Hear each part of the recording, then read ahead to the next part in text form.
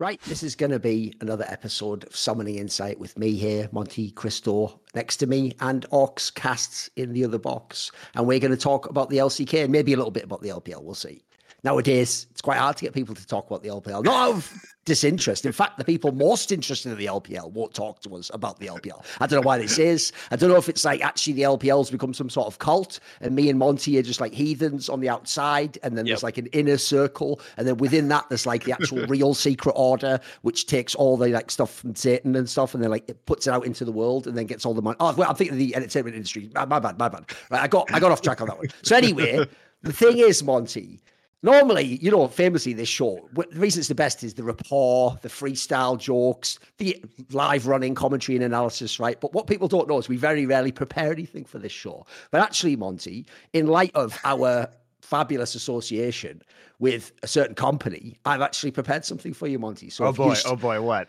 If you could all quiet down a second, I'd just like to say, suffer long hot smoke, I say verily nay. I was cool off the freeze pipe, eh?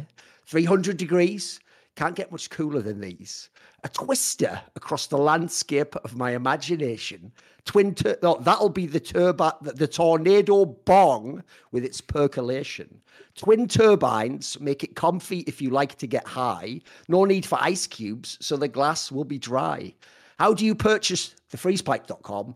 And use the code LFN for 10% off the order. Now, if you haven't studied beyond just the cursory 2 or 3 times that everyone has, James Joyce's Finnegan's Wake, you might actually have been a bit lost in some of that there. You probably didn't really sort of sense the deeper meaning of what I was saying. It might even have been confusing, perhaps even disorientating, kind of like the experience I have when I get hot, irritating smoke in my lungs while I'm trying to enjoy fine cannabis products. We've all been there. I don't know if anyone's been there. I can only speak for myself. Much like James Joyce in his work, it's very recursive about his own personality and individual sort of single-pointed experience of the universe, but fractally taken down through the prism of an individual human soul.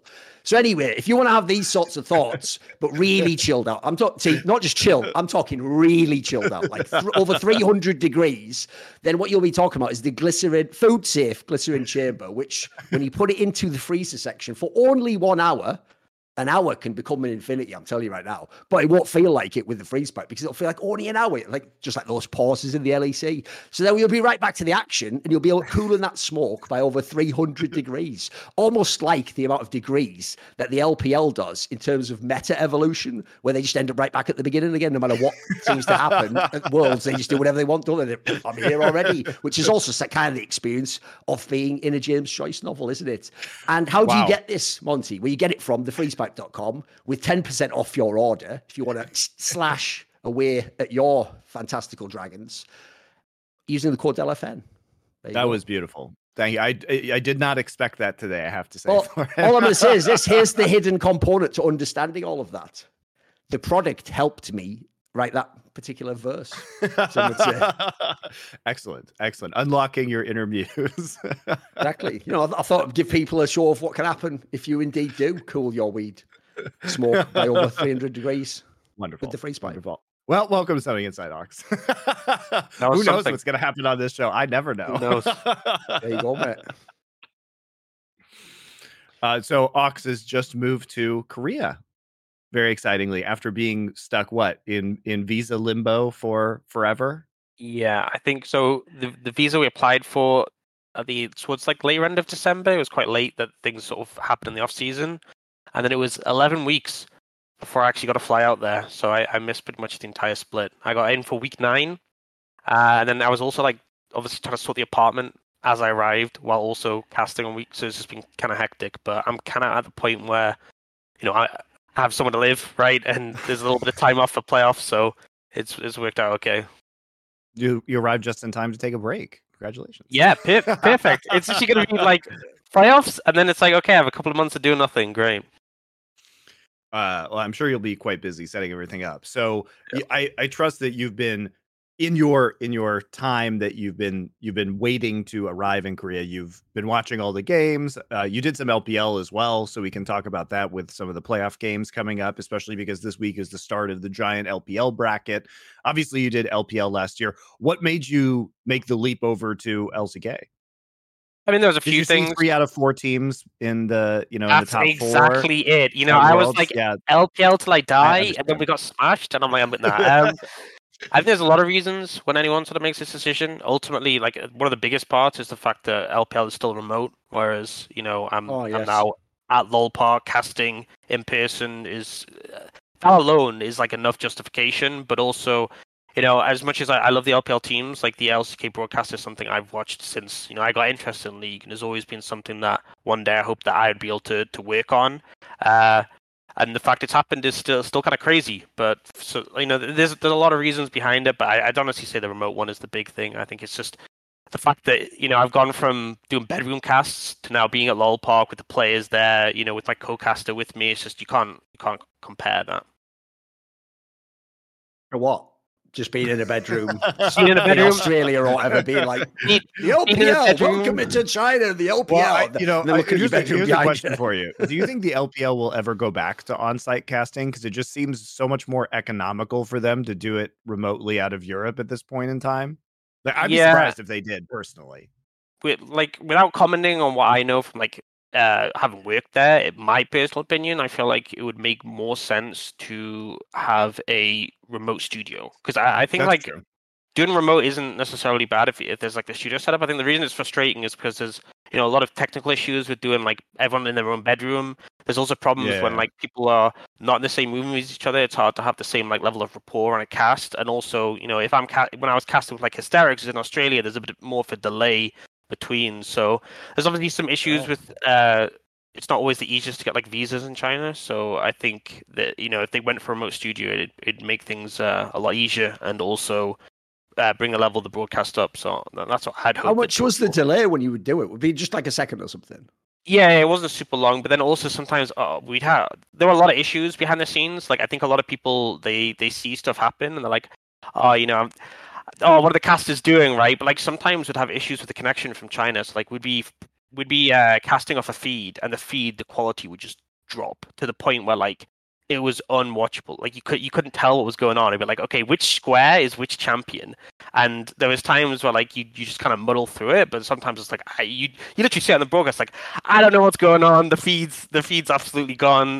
We've had issues with like audio as well. It's just it's a constant headache. And like to be fair, they're trying to do everything they can. Like when we complain about the feed, they offered solutions and try to like sort out a more reliable strategy. But it's just like it's never going to be the same as like having like being, for example, the LCK, being in the studio, having like the direct broadcast feed, and you never have to deal with any of these issues. Yeah, I mean, I totally understand that, and especially they could set up something in Europe or Australia, both of which have proper time zones that are acceptable. At least, like obviously North Americans in the middle of the night, but at least for you, the LPL games start in the morning in Europe, or they start at basically the same time. Like I think what most Australian times is like an hour ahead of China Central Time or something like that. China Standard Time rather. So I think it makes sense in order to do that. But yeah. Glad you're with the LCK now. So I guess we should start talking about some of these teams. Do you want to start by talking about T1 versus KT, or do you mean the LPL? What, that was the LPL final, Monty. Didn't you see it? Like the end was even just exactly like the LPL finals. Like anyone could fucking win. Roll that. Oh no, sorry, you don't win this time. My bad, KT. I feel like that was such a shell shock, because I mean obviously the expectation was T1 was so dominant, everyone was just thinking T1, who's going to challenge them? Will it be like GenG? But KT came out huge, but also I feel like T1 looked really sloppy, and I feel like that meta read was super off as well. Like it's like at the start of the split, I feel like they were completely on top of the meta. We saw KIA defining it with like these marksman support picks, but then we've seen like a shift away. Like it used to be like junglers would just gank bot level 2, you play through bot, mid's kind of a bit more disconnected. We've kind of shifted more to like mids being involved more, like more focus on getting the mid control and then leading there. And then also it's been more about skirmishes, and like we've seen like the return of supports like Rakan and stuff, right? But it just feels like, especially there was a game where they went like Zeri, Ashe, Kassadin. And I'm like, I mean, even in the marksman meta, like I don't know how that's supposed to work, but it just seemed like a free loss. And then there was other games, I'm like, well, I still don't like their draft, but they kind of won because like there was at least in game where Owner just popped off. It was kind of weird. And then game 5, I mean, I feel like you can't really analyze that. It was just chaotic. Yeah. a lot going on. I do think that KT has obviously stepped up, and I think the meta has started to suit them more because I feel like as we've sort of progressed, BDD was already. I feel like one of his characteristics early on in the split was he was quite active on like making roams happen, and it's something that kind of fits well when he's able to play things like Talia in the current meta. I also feel like certain members, like I feel like Keen absolutely popped off. Like Zeus, they for the All Pro for LCK, I think Zeus was the only person to have like 100. I think it was 100% of votes were for him for the first team. And yet Keen, like there was that final game where it was like the Narn to Jace, and he just absolutely bodied him, which was kind of like, you know, very uncharacteristic of Zeus generally. But then also he's like, I feel like his performance in like the World's Finals was not great either. So, and also MSI Finals last year, it feels like maybe sometimes the pressure can hit him harder, even though like normally he's such a solid, consistent player. I mean, I do think that one of the things that T1 suffered from in this series was that they were very insistent on blind picking for Zeus, which like led to these scenarios. And if we think back to the last time that they played KT, they actually were banning the Jax and making sure that that wasn't going to be an opportunity. Like they were very deliberate about targeting Karma and Sejuani and Jax, and that was because KT was rather one-dimensional at the time. As before we saw all the pick comps, as before we saw the Vi and the Twisted Fate and everything else coming in.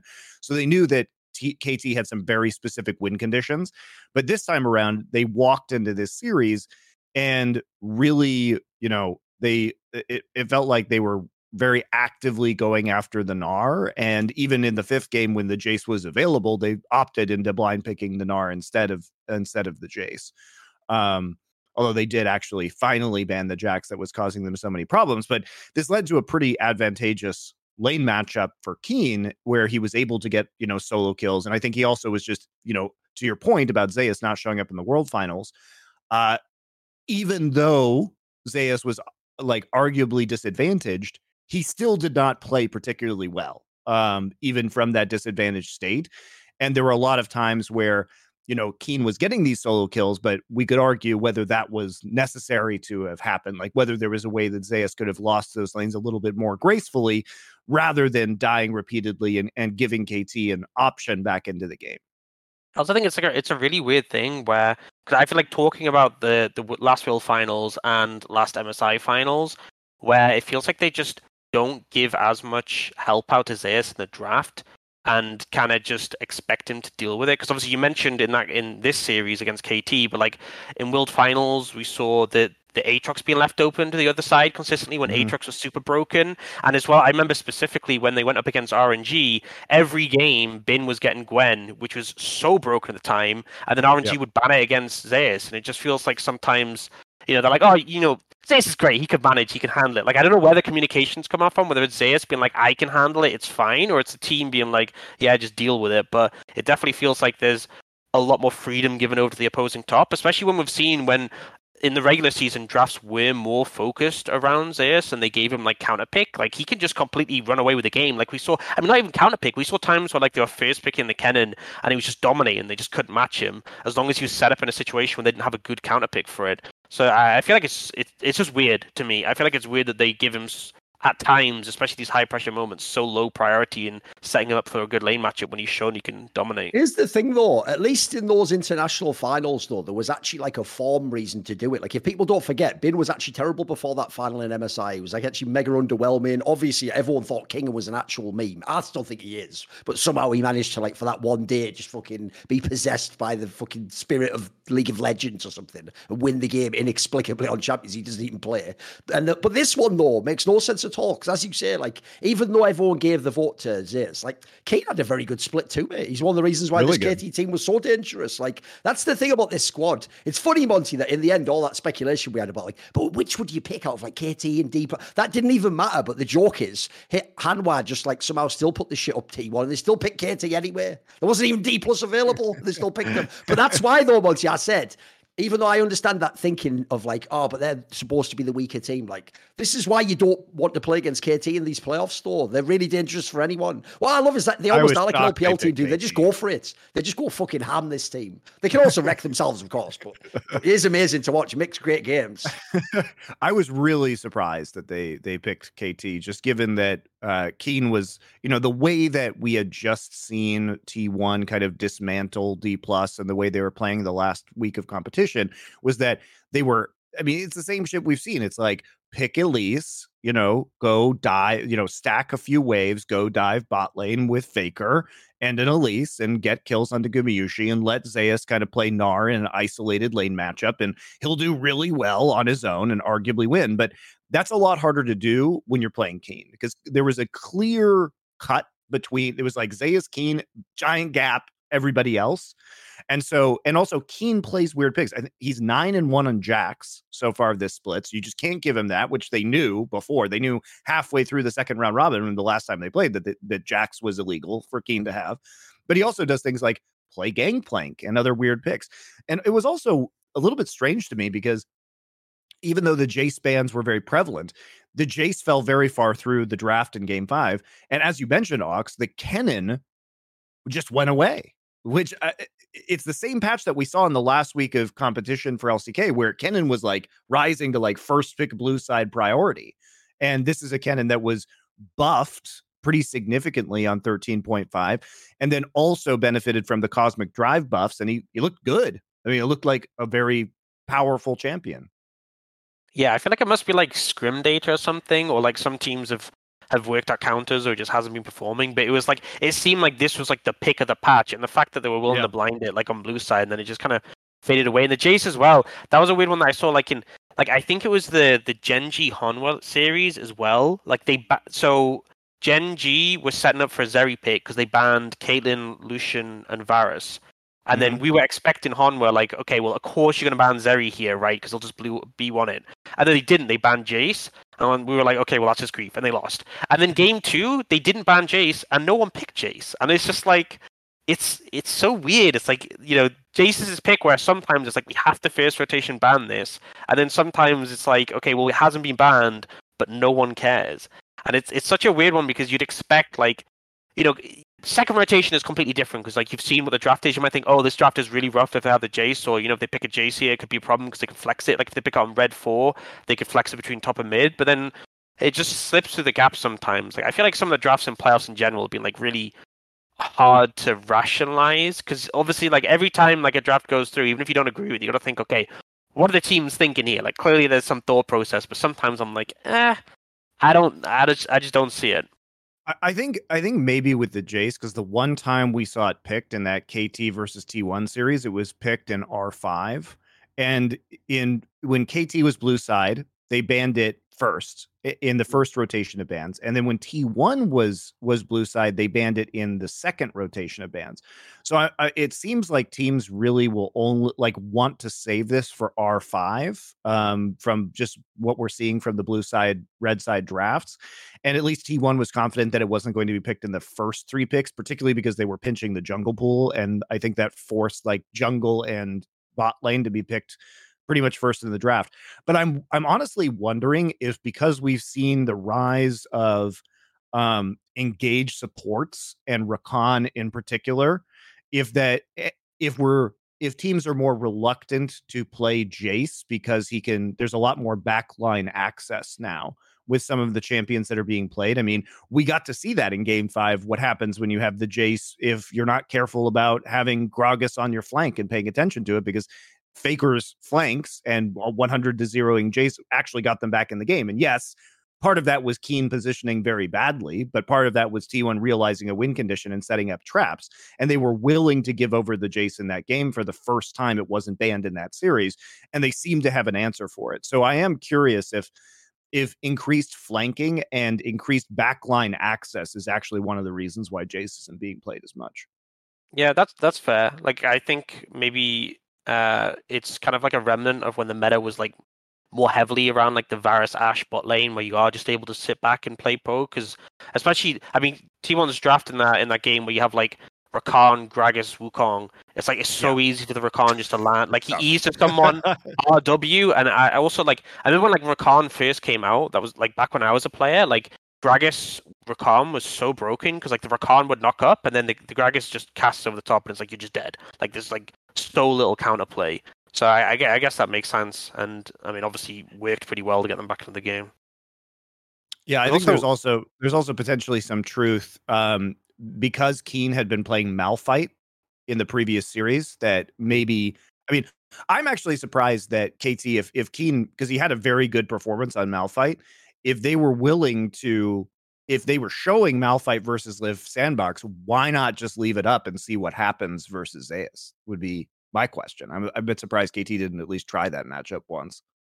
Yeah, I mean, maybe part of it was there was a lot of like Xayah priority from T1 later in the series, so maybe like, because I feel like Malphite, like if you're gonna pick it, you obviously don't want to be playing it necessarily into Xayah because you can just ult away from it. So maybe that's why they end up bringing it out. I was wondering what your thoughts are because we obviously saw like Blue Side winning like all the time in playoffs and being picked pretty heavy priority. I do think like generally speaking, Blue Side is stronger, but I also feel like teams aren't doing a fantastic job of like using Red Side because obviously on Red Side you can pick like support on 3, you get top lane counter pick, but it just feels like a lot of teams are just like handshaking, especially bot duos, where like one team will pick like Lucianami, Zeri Lulu, Zyra Khan, and they'll just go, okay, we'll just, we'll handshake a duo that's just going to farm up in return. And I think there's a lot more like opportunities where you could punish potentially or like pick a more favorable matchup, but it feels like teams just aren't. Like there's definitely been games where I feel like one team on Blue Side have kind of like picked, I mean, this happened more in the regular season, but like they pick a composition where it's like, okay, we have like an anti-dive comp, and then the other team just picks like a short-range dive composition into them. And like especially, I think there was one game where it was like Xayah Veigar, and they were like early rotated, and the other team picked like a full melee composition. And I'm just like, okay, I mean, have fun, but it's so weird to me. I mean, just from the blue pick ones that we've seen, so many of them. So what teams have been doing is that if you're like Dplus, you're prioritizing the Lucian because that's been one of your main win conditions, this year. If you're T1, oftentimes you've been like, for example, in the first game of the T1 versus KT series, you're taking Elise because that empowers your entire kind of win more bot play style. And I think what was, we got to see that. I mean, that game 1 was a stomp, and it was when they had Lucian, Nami, and Elise all at one time. That was, I think, very clearly a mistake that KT made. Like, I would never give T1 all of those champions together in the first rotation of a draft. And KT's bans were, I mean, what were their bans? There was Annie and Varus and Caitlyn, which is also, we can talk about Caitlyn because Caitlyn was another champion that kind of fell through this draft after the first game. The Caitlyn was no longer banned and T1 didn't pick it. She did receive minor nerfs, but I really don't think they did anything. I think that teams are either picking an AD carry first or a jungler first most of the time. And that's because they want to power up a specific matchup. I think it makes sense. Like, if you are GenG versus Hanwha, picking Zeri first makes a lot of sense because Peyz has been both lane dominant and game dominant on Zeri. And that's one of, I think, Hanwha's only win conditions if a Viper like pops off on Zeri. So that made sense to be in that series. And I also think that I do wonder, as to your point about blue side priority, because having the red side last counterpick for mid and top, which is basically exclusively what it's used for these days, does seem extremely valuable, especially if you can just pick kind of a stable bot lane and go even.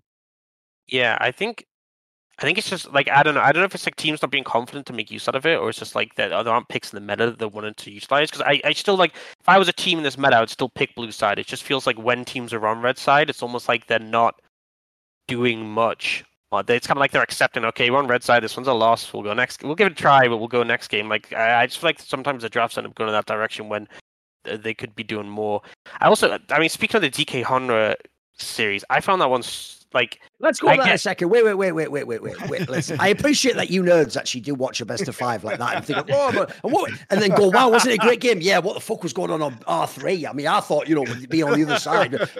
Then you all acted like it was a great chess match, right? That game 5 was absolute nonsense. What the fuck was that game? All you need to know is this, right? That game 5 was so ridiculous. It produced one of the greatest LS thumbnails you'll ever see. If you're on YouTube now, pull up LS's account 3 days ago. The video though for his like commentary when he cuts it down, like the highlighted version. By the way, it's quite cool. He does it like those NFL ones where they shorten it. Like you get a whole series in like 50 minutes, right? On this one, it's the next level game 5. So he does the whole game 5. And it just says, right, here's the thumbnail. The thumbnail just says insane series, telecom war. So already you're like, oh, okay. But because it's LCK, when you go insane series, you expect to like, the kill thing will be like 11-7. Like, oh my God, the macro. But no, it has the kill feed at the top. It just says 33 to 27 kills. So you already know, like, what the is this the LPL? Right. And then it just has LS going at this, like, oh my God, I can't believe this is the LCK. I've said it. LCK is nothing like this for like 7 years. And then on the other side, right, Faker, perfect like PR shot by T1 with like some anime pose, like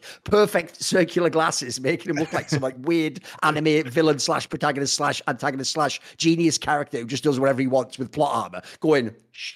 LS, it's the LCK. It's so insane, mate. It looked like even that alone, I want to click it. And I already saw the game. Like that game was on one hand one of the most entertaining but most nonsense games I've ever seen in the LCK, Monty. Like even if T1 wins now, the problem is all that shit we were talking in the split. Like they're one of the most dominant teams of all time. Like that was so whack, that series ending though. They could have lost that for reals. I mean, they also could have won about twice as well. I mean, they should have lost. They should actually, yeah. That was the early game was a complete fucking disaster for T1. Yeah. Like falling that far behind against the composition that KT was running should have been basically a death sentence. And I think we learned a lot about both KT and T1 in that series. Like T1 was really trying to overforce plays to get back into that game. The hilarious thing was it eventually worked out of pure desperation. It did work. And I guess I respect that about T1 a lot, which is like, are we 5K gold behind? Well, yes, we should do a 21-minute Baron and force that play. It's like the MLXG meme from the LPL where it's like, when he's 5K gold behind, he feels like they're at a disadvantage, so he has to make plays. When the gold stays even, he feels like he has to make plays to get themselves an advantage. And when he's at an advantage, he has to make plays because they're at an advantage. So yeah. I mean, it was great. And I think like what we saw from KT was a lack of experience playing poke comps, because one thing that's true about KT is they haven't been playing a lot of poke comps, and I've talked a lot about this with the strengths of T1. T1 is very good at reading enemy team win conditions. Very good. And they will set traps and map states that cause enemy teams to make mistakes with their own compositions.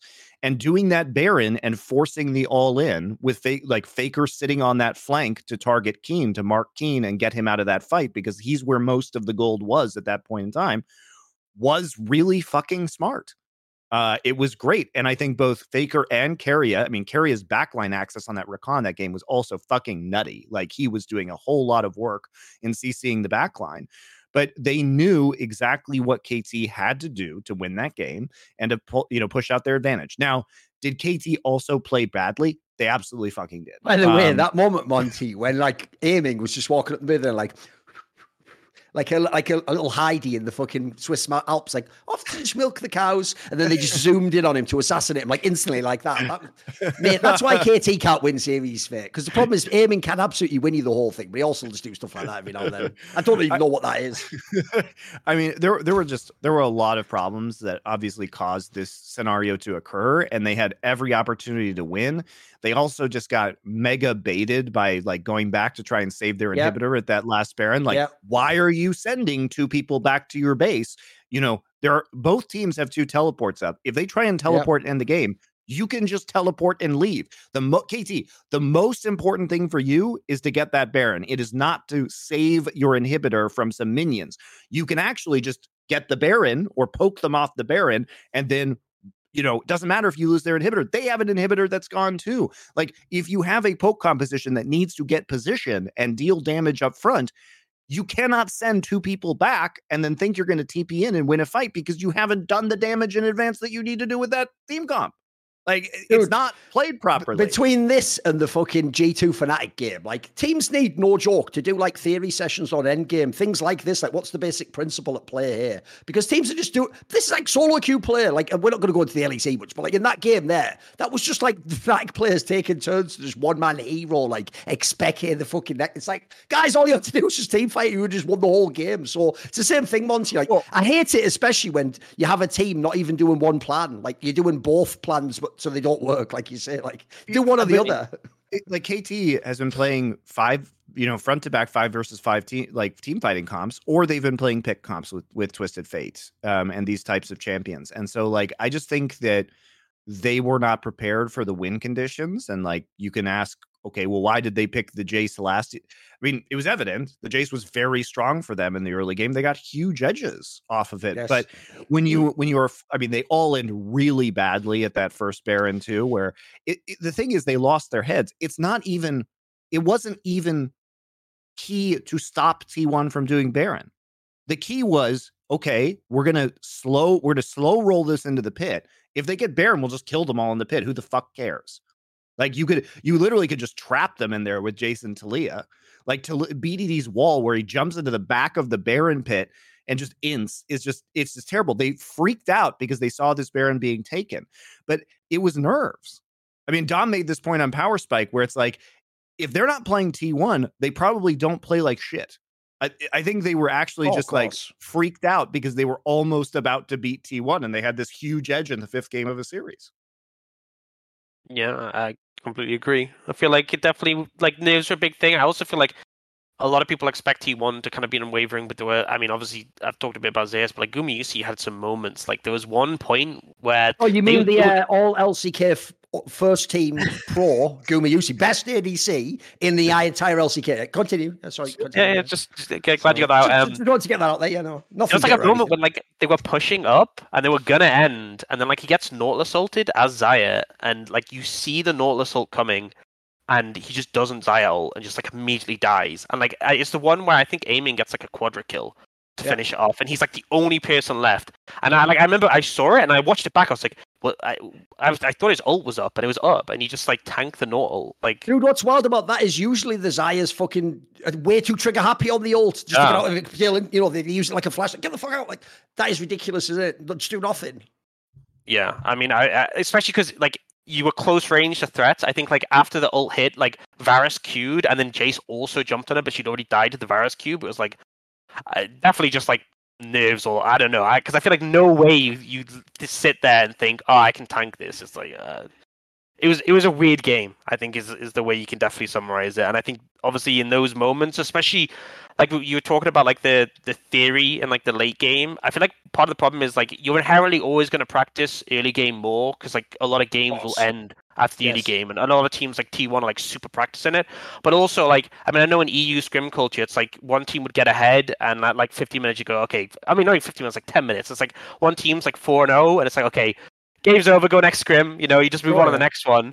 And I feel like part of the problem is like a lot of teams don't end up like practicing the full game or how to close out a lead. So they become very good at getting leads, but then when it comes to these moments where it's like, okay, we have a poke comp that's super far ahead, we have to close out against a team with a ton of engage options, they can kind of like not be as practiced at that, and we start to see some of the cracks.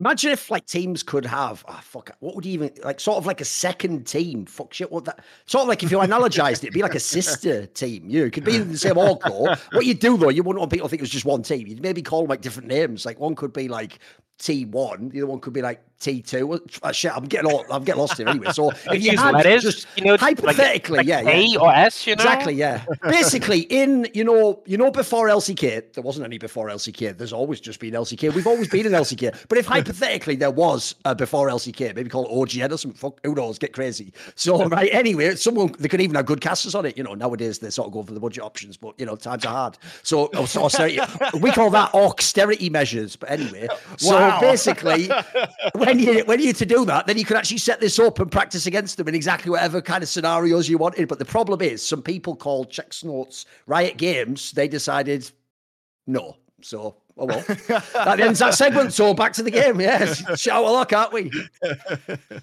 I do think though that one thing that hasn't really been discussed in this series is that the way T1 played that draft was very good. And I think that in an even game state, KT would have really struggled to win that game. Not only because of the fact that they don't know how to play poke compositions, it would appear, but because we saw how well Faker and Keria played those flanks and the backline access. And frankly, the Rakan made it look quite easy, to the point that we were talking about earlier about maybe why Jace has been deprioritized to a certain degree.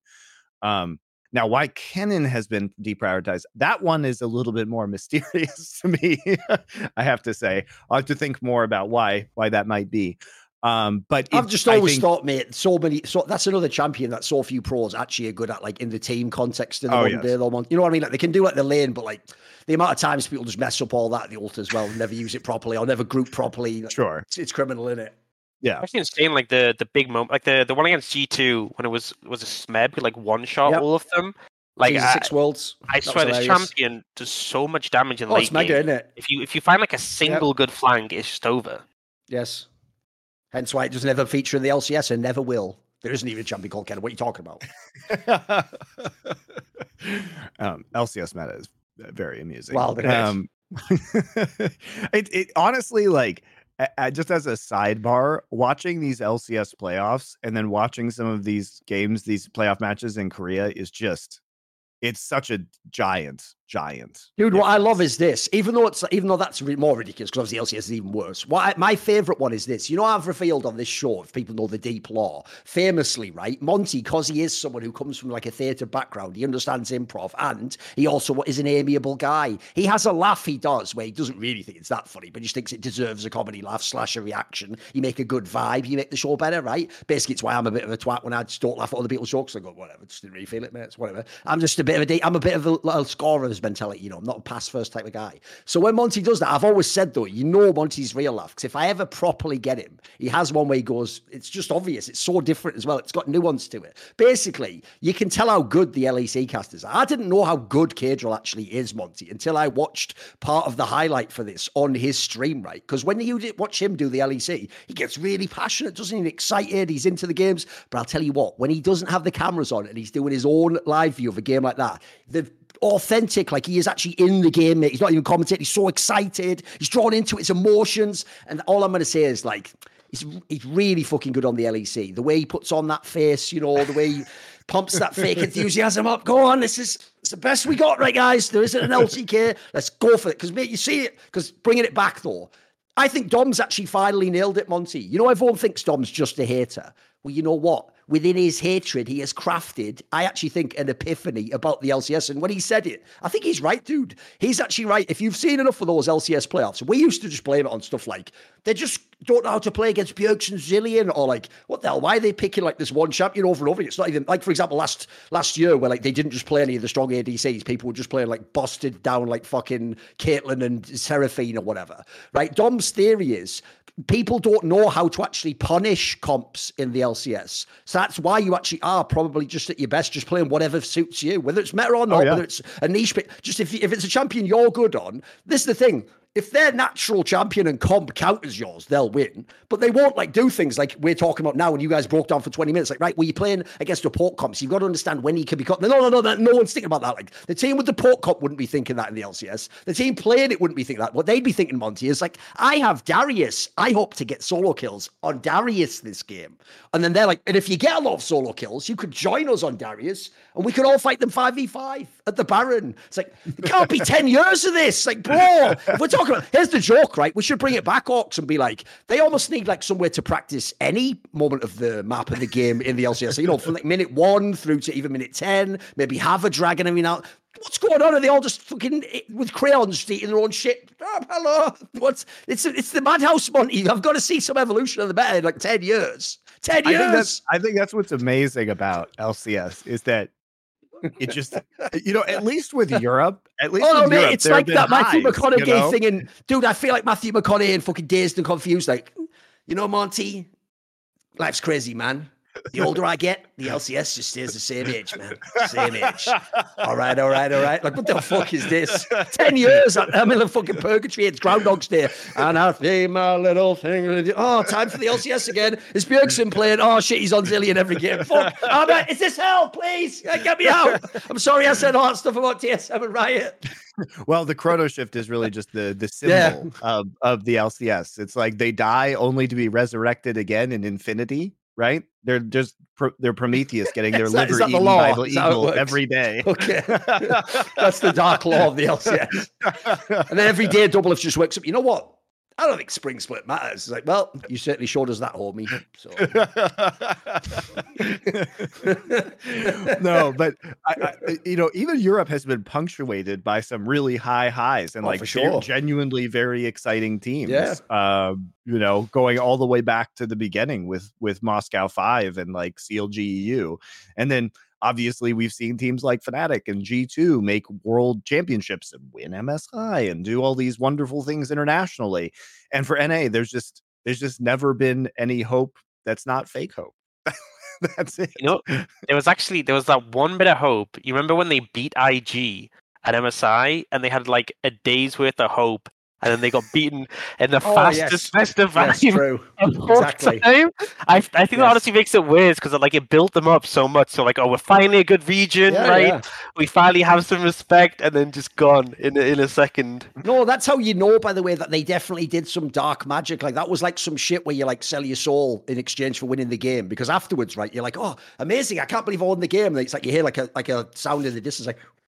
What's that sound? It's like, time to pay the piper, your soul. It's torn apart by. That was ridiculous. Like the way that was the fastest one of all time as well. You know what I'll never understand about that? I'll just explain a small concept that I told a load of pros back in the day in Counter-Strike, and none of them ever listened to me, which is this. You know, if you're ever watching a Counter-Strike frag movie and someone's doing an amazing clip and 4 people run in and they just get their heads domed in, why does the 5th guy still run in? Like, you know what I mean? Like, I've always said, if I'm the 5th guy, my number one, like, I can't win the round anymore. So my number one goal is you're not getting me in your movie. Like, I'm going to go and I'm going to be killed by your teammate at mid, like, the rotator. So I've always thought in that scenario, like, why did they just let themselves get wrecked like that? Come on, man. Like, if you're losing the record game, I'd even look it up after game 2. Like, look, I know it's fucked up, coach, but what is the record? We're getting stuffed right now. Oh, it's like 50 minutes. You know what, guys, right? Pick scaling comp, like, we're just going to sit in the lanes, all under the tower. Like, just at least make it. Just destroy minions. Exactly. Just delay the game, for fuck's sake. At least don't be the record, because here's the problem. And that was the MSI final. No one's ever going to be able to beat that record in an international final, are they? Like, you could maybe do it like a quarters or something. In an international final, no one's ever going to lose like that. The problem is this, right? It's so rare and has been in finals. You get to one and just, got to break a record somewhere. Like, that's the worst record to ever have. They'll never be beaten. The thing is, they could never bring it up. They could never bring it up because it's like, oh, we beat IG. Yeah, but then, like every time you bring up that MSI, they've got to just forget about it. They can't mention it. Otherwise, that's what kills me as well, dude, because the other thing is, like, that was obviously, like, on paper, what an amazing accomplishment. It's like the reigning world champion, the LPL champion. But the problem is, right, everyone who wants to make the case, like, wow, give TL their credit. It's like, that rumor that IG was, like, having internal issues and fighting and all shit. There's loads of rumors of that. But I will say there are also those rumors about every Chinese team ever eliminated early at Worlds, MSI. It's also part of it. So I could believe some of it sounds like an excuse. The problem is, when you then watch them turn around and lose like that, you're like, maybe there was something to those rumors. Actually, even you start, like, gaslighting yourself. Like, did it even happen, though? Did they really ever beat them? Fucking hell. It's so outrageous, isn't it? I can't even believe that. Not least because, you don't know if they're bothers mentioning. That would have been an amazing final, being as G2 bizarrely just never beat LPL teams. I want to see that final. Can we go back and just watch that final, please? There's something I would change in history. I'd just like to see the final, dude, like IG against G2 in a proper best of 5. It'd be amazing. Yeah, I feel like we missed out. We were denied. That's the lasting legacy of NA, just denying us enjoyment.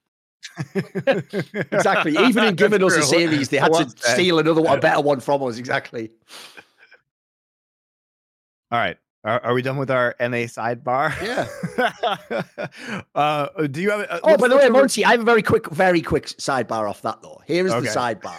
You know what's weird? You're all going to think, come on, this is the easiest setup of all time, right? Thor and the Monkey are going to absolutely donk on Latigris, right? For that weird commentary where she thought the dragon went down, but it hadn't gone down. She kept commentating, and then she sort of didn't acknowledge she was wrong until they sort of told her. Here's why we're not going to do that. Because Monty actually did that himself. It just can happen in a cast. Monty famously had one where he thought, because a Baron went down, that actually Shy with like a Sunfire kit, but actually hit it with the last tick. It was just a famous one where he had a brain fart. And the problem with that, Monty, I actually thought for real, like, obviously, look, it really did sound like a bad moment on the street when she did this. And look, yes, in the modern day, people already have got all the fucking scrutiny in the magnifying glass to criticize them. But I just wanted to actually ask you that, Monty. If you're in the middle of a cast like that, remember in League of Legends, there's a million things you can talk about in a Baron fight, in an objective fight, like people flanking, what's the goal, what's the significance of the drag. It's easy to get lost. And the thing I think people don't understand is this, Monty. You can't just go, oh, pause, rewind. You have to sort of like, in a way, and try and keep going and almost yes and the thing you said wrong and turn the ship and start to realize if you're. I just thought I wanted to ask you about that because I think it's a lot. There's more nuance to that than people realize. It's not as simply she's an idiot. Like I think she just got lost in something and then kept following her own narrative. If you know what I mean. You can't know too if there's like some weird thing distracting you. Like there could someone always say be something in your ear or something. Yeah, the producer talking to you. You don't fucking know. I will say that obviously, and Ox can talk to this as well. Live commentary, you will inevitably be wrong. That's just how it rolls. Like you're gonna fuck up because you are basically taking. Here's the analogy: you are taking an oral exam as a caster on an extremely strategically complex game in front of 100,000, 1 million people who are all capable. You know, one of them will probably, there are going to be so many people who are watching this game that know better than you about every single aspect of the game. Because somebody's going to be that fucking Kled one trick that knows more about Kled mechanics, yes. Right? And so like you are going to fuck up. Inevitably, right? It is just such a super complex game. I mean, the pro players are the same way. They fuck up all the time, right? Even the pro players, if you're not a Kled one trick, you're not going to know as much as a Kled one trick. That's why pro players go when they want to learn to do champion. They go to even talk to those one tricks. They all do it. They all do it. And so it's really, really difficult because not one human being is going to know anywhere close to the total amount of information at this game. So you have to kind of play to your strengths, right? And it is just inevitable. Now, here's what I will say about Latigris is this. As a play-by-play caster, one of the theories of play-by-play is that in traditional sports, there is a ball or there is a center point of action that is self-explanatory and is easy for the audience to follow. In most esports, I would say Counter-Strike is a little bit different because there's a bomb, and so you kind of know where the bomb is at any point in time. So that is and you have a radar so you can see where they're going to fight or whatever. Yeah, it's also like another reason why Counter-Strike is the best esport because it actually does a lot of the work for you. Like what Counter-Strike does is everybody knows what's going on because it's all real world weapons and that everybody knows, right? You don't have to be a video game fan to understand. It's easy to explain. The cadence of the game is in rounds, so there's time to like break it down and do replays and try to like properly narrate the action. The focal point of the action naturally winnows down over the rounds, so you always get the exciting moment at the end of the round where it's very clear where the camera should be. For the most part, obviously, like mistakes are made, but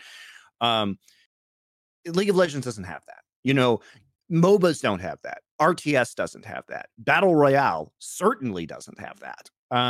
And so back to the ball analogy, the purpose of a play-by-play caster is to provide the ball. And that is a very fucking hard thing to do. I've done play-by-play casting in League of Legends. I would consider myself passable, but by no means good. Well, thank you. I would say by no means good. Especially compared to the wonderful play-by-play casters that we have. But I think one of the issues with Latigris is that she doesn't know where the ball is, metaphorically. And so it becomes very difficult to parse what is going on in team fights. And I think that is the true fundamental skill of MOBA play-by-play casters.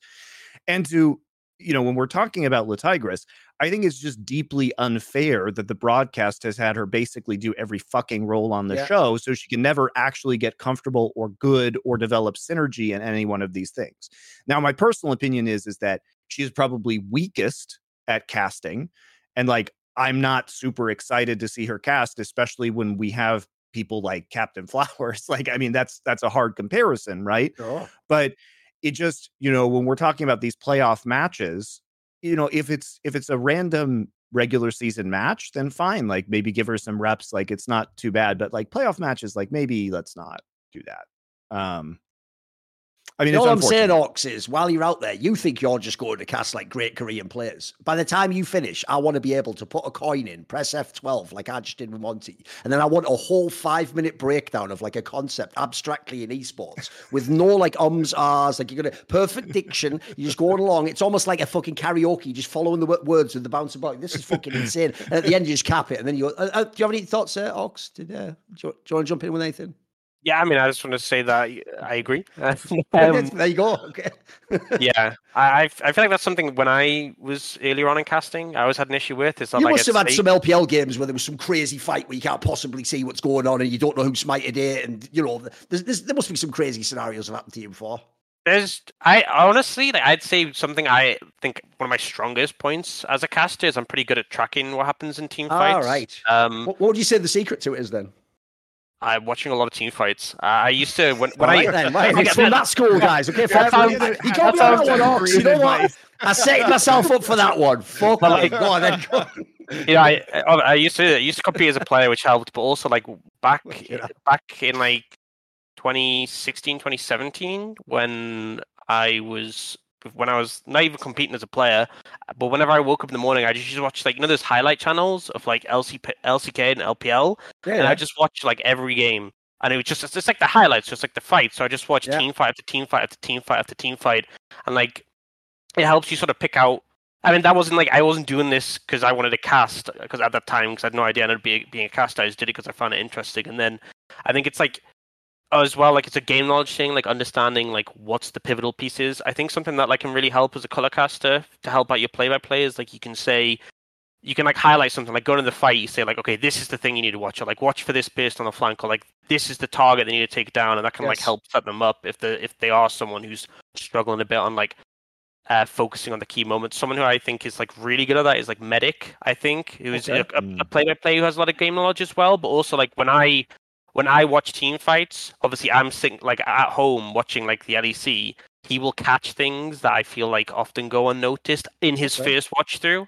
Because I think what normally happens is like a play-by-play will highlight the main story of the fight, and then like colors will be able to pick out like maybe key moments, or sometimes if they don't catch it, they'll like notice in the replay.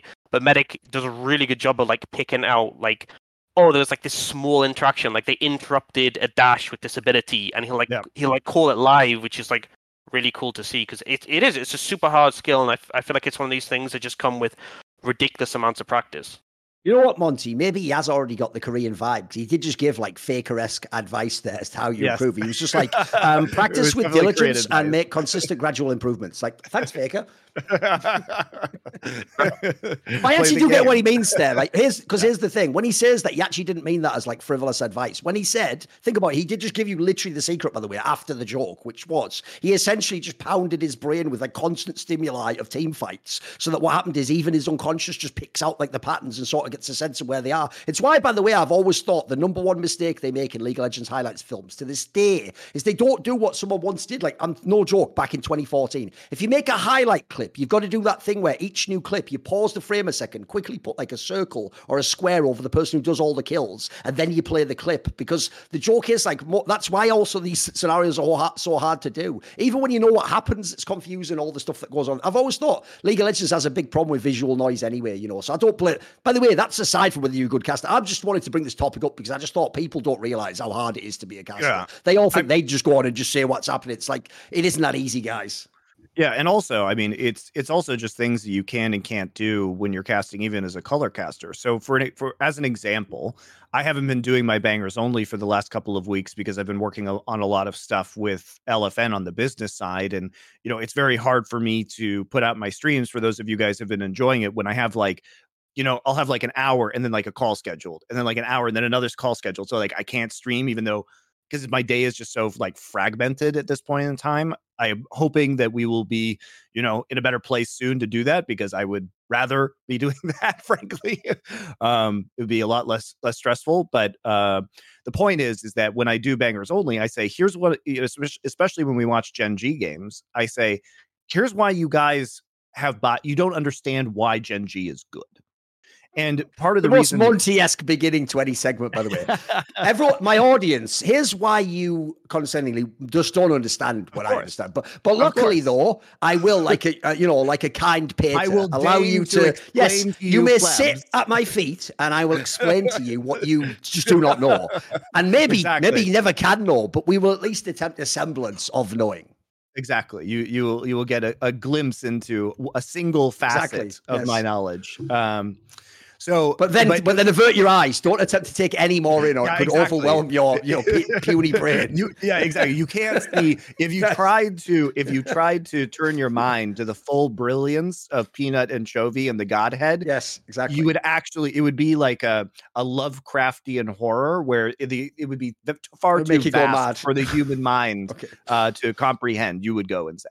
You need to have like fucking, what is it, like Perseus, where you have the shield to look and reflect. Only look in the reflection, though. If you look directly at you, say you'll just go mad from not understanding the laning genius and the ability to use Poppy in a macro sense. You think Poppy's just a jungler? No, Poppy is the jungle. Poppy's coming out in these playoffs, by the way. I'm very confident. Definitely, that's going to be the comfort pick. That's the comfort pick, game 5, mate. I'm telling you right now.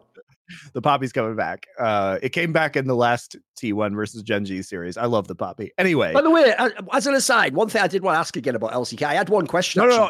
There's a point to my... Hold on. There's a point. Oh, go on. Yeah, go on. So when I talk about GenG, and just to wrap up the point about casting, is that people on my stream have asked, like, why don't the casters talk about some of GenG's objective setups? And I'm like... Okay. Well, they happened like 2 minutes ago. So I was like, I have the luxury of watching what happens at an objective and then going back in time and 2 minutes earlier, watching the teleports come in, watching the wave manipulations and the warding patterns that go in. But as a color caster, if you comment on those things at the time, they may not seem important, and they may not, in fact, be important in the long run because you don't know what the effect of those things are going to be. So by the time GenG takes an uncontested Drake because of what they did earlier, it's very hard to talk about that as a caster, even if you know what happened, because you have to cite a bunch of things that people can no longer see. And so you're basically just explaining some like weird teleports to minion waves, or like, guys, remember 2.5 minutes ago when like they pruned the caster minions off this wave and then it started slow push? And it's like, it's honestly fucking boring to most people. And you're like, and that's why they got an uncontested Drake. So I'm like, honestly, like, I don't know if I would be talking about this shit in the context of the game as it's going on. It's too nerdy. It's only shit that you can talk about now. And like, maybe the casters didn't even notice these things because your focus is elsewhere, right? And we are very specifically, we are going back and watching it multiple times and looking for these things. So even as a color caster, the point is it can be very difficult to tell the actual story of a game. And I'll just throw this in there as well. In line with what Monty just said as well, we're also replaying a clip over and over and over and over and then and watching everything they did. She's watched it live. They didn't have a chance to like do any of this stuff. We can't do some Doctor Strange level shit like, after the millionth view, she's really fucking bad at casting. Like, she was doing it live once ever. Like, her experience was just going in the present, wasn't it? It was pure instinct. By the way, the question I want to ask was this. There's a bigger meta question I have for you, which is, obviously, this would have been one of the banger finals that people predict for the main final anyway, GenG against T1. Maybe we'll get to see it twice even. My question is this. After that KT T1 series, do you have any concerns that actually GenG might be able to out macro T1? Define concerns. Seems like it should be on the table, right? I mean, that makes it seem like I'm biased towards T1, when in fact I'm biased towards GenG. Okay, yeah. You have any thoughts on the matchup, Box? Yeah, I feel like GenG looked. I mean, there's like we had that mistake from Peanut on the Elder, but other than that, I think they've looked really solid in the last couple of weeks, and I think KT have kind of made T1 look vulnerable. And I think there's definitely opportunity to punish that. I do think that. Sorry, I've lost track of my point. Okay. I do think that. How can GenG punish T1? Yeah, I think one of the things. Macro Mun. Yeah, if they can outmap with that, I think one of the concerns I have for GenG is the fact that I think Keen Zeus was like a much more comfortable matchup. I think top lane might be like a big concern. I could see T1 just being too good on an individual level across lanes, where like the macro doesn't get an opportunity to necessarily play out. I think that's something I have a concern with, even though I think that like oftentimes how GenG play out the later stage of the game can often be better than T1. I think T1's setup and how they play around fights is really good, and their early game setups are really effective. But I think if GenG can find a way to navigate like top lane, for example, then that could potentially set them up to be in a good position later on. But I don't know. I'm not sure. I think as well, like as much as the KT T1 series, I think with series like this, especially with a team like T1, sometimes you have situations where you're like, oh, T1 got exposed, right? But I think it's also like a positive for T1 because oftentimes when teams aren't really challenged, like they can end up going and not being aware of their weaknesses and sometimes having fake data on like what they think is good or what they think is effective. And I think like challenges like this, if you're a team who are good at developing from them, then can often be a positive. Because I think if KT play against T1 again, and like say that's the finals, I don't think it'll be as close as it was this time. I think T1 should come out stronger and as having learned from this. But I guess we'll see. I mean, by the way, that's why I love having double elim in LCK. I always wanted to know what would happen when you run some of these series back. Whereas if this was the old days of the gauntlet, like that'd just be it. Like, see you, KT, you had a great chance, but that's it. Bye, I mean, I wish we had seen Dplus instead of Hanwha Life. That's true. At least in the double elimination, because it just feels like KT's going to destroy them, and then we'll have the top three. The joke is, Monty, this is exactly why it's a perfect moment, though. Why, if you ever went back and watched all of our coverage of Worlds, you would just think we're haters. You would just think, why are they hating on this fucking this DRX team that they're so plucky, like they're coming up with crazy counters, they're trying their best, they're overcoming deficits. Here's why: because if they hadn't have won that game 5, then what we would actually have thought was that could have been GenG against T1. That could have been Damwon against T1. That could have been EDG against T1. And so the worst thing about, we've always said this about underdog upsets. I know that it's exciting. Everyone likes novelty in the moment. It's something, I never thought that was possible. Like everyone came in and think this is 3-1 or 3-0 easy. So the idea, it's even possible they could have lost. But you don't like it when it then means, like in this case with the Dplus example, when the upset happens, then Hanwha Life now has to live up to what Dplus could have done against those teams. And unfortunately, exactly. They not only didn't, but just ask my mate Viper, he's fully aware they can't. They couldn't have won those series. Bro, when you watch that GenG one, that was like that shit where your little brother can't reach you and you're just holding his head back, like just swinging like that underneath. And you're just doing that anytime you want. Like, he couldn't do anything. Like Viper was just like, can I please play League of Legends? I think he got one chance. In game 3, they let them have like one shot. Yeah, exactly. At them while they like clowned around for a minute, and then they were like, well, there was your shot, guys. Now, they were like, back to destroying you. It wouldn't be sporting to just 3-0 you. You know what, Viper, you can have one game of League of Legends, right? Are you finished now? Right, close it down. Shut it down. Where's Dplus? I want them in that bracket. Exactly. And also, they could have just improved think how many weeks it'll be as we go through the lower bracket, So I think what's interesting about GenG is that they play more of these split push style compositions, and they have been focusing on different champion pools. So first off, obviously, like they've been playing through Peyz a lot. I think Peyz was arguably like the MVP of that Hanwha Life series. Zeri is a very high priority pick for them because the similarities between Peyz and Ruler are pretty shocking. If you watch Ruler on JDG right now, it's the same shit. You can't let him have the Zeri because he will win the lane, even in lane matchups he shouldn't be winning, dominate, and then scale even quicker than he should. As for the other aspects of this team, like Doran, he did play a game of Jace, but otherwise was really just blind picking Cassante and doing well in all those matchups. And if Doran's pick kind nowadays, opt into Cassante or Gnar picks in the top side, then that's something I think can work for GenG. That's a good idea. Chovy's still incredibly lane dominant and has a variety of these picks that he plays that no one else really debuts, and we got to see that again. Now, I do think Zeka is quite a bad mid Gragas player, so this is not indicative of what could possibly happen with Faker in this matchup. But again, we got to see Chovy, and he's picking a first strike LeBlanc, and LeBlanc has been one of his lane bullies that he's kind of gone back to, and whether he's running it first strike or electrocute or airy, sometimes he Q maxes just to really like abuse certain melee matchups.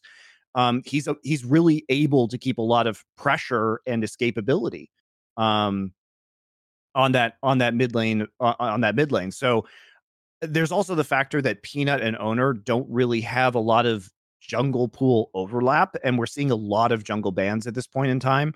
We saw the Maokai pretty consistently banned by Hanwha Life during that series. Now, nobody else is playing Maokai ever since the nerfs, and he is playing it tank now, Peanut. So Peanut, he's threatening on Sejuani, Wukong, Maokai, and Vi, and you can't ban all of those. Meanwhile, on the side of T1, Owner, as we know, would much rather be playing probably Lee Sin or Elise. Yep.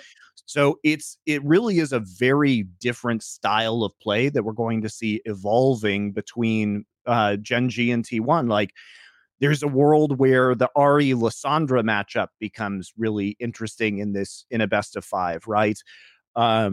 Because we both know that these players like to run, Faker and Chovy like to run these champions. We've seen the depth of Chovy's champion pool. He'll play Cassante mid. One of the reasons why Cassante is such a valuable pick for GenG is because it's it's a flex pick for them. They'll run it. It's mad the way he has that. Matchups. Like it's so I'll never understand that about Chovy, especially because he's such like a monster CS player normally. It's like, I don't know if you know this, Monty, but one of the greatest snooker players of all time, Ronnie O'Sullivan, who's actually still like a world champion now.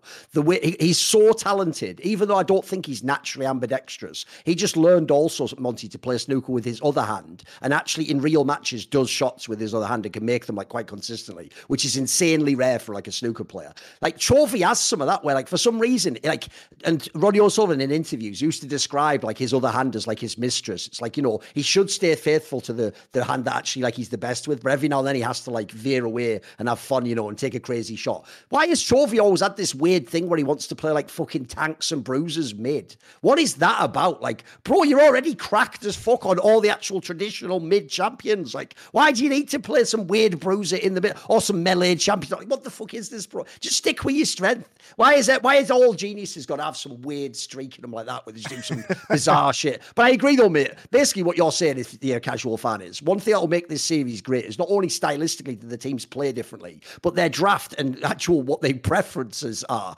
totally play to those stylistic differences. And so as a result, in the draft, actually, it's not going to be like we're fighting for the same champions. And so it's more like, which of yours do I eliminate? And you're still going to get one of your comps anyway, and I'm going to get one of my comps anyway. And essentially we're trying to decide what are just the strengths. We're not even battling for the same picks that much, probably.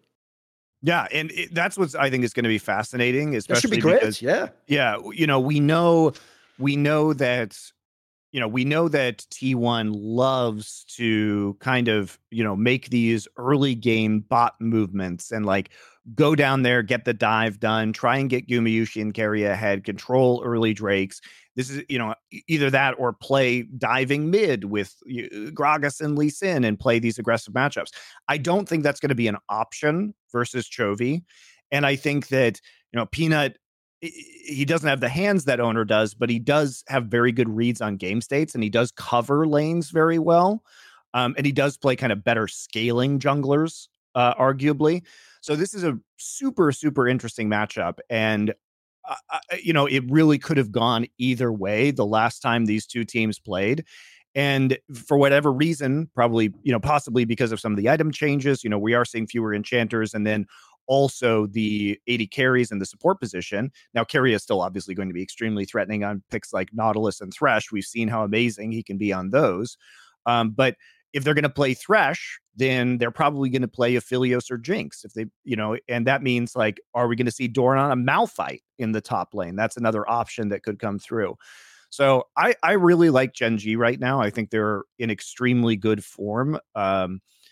And there's just so many ways for Chovy to be successful in the mid lane, whether that, like we said, is playing the Cassante mid.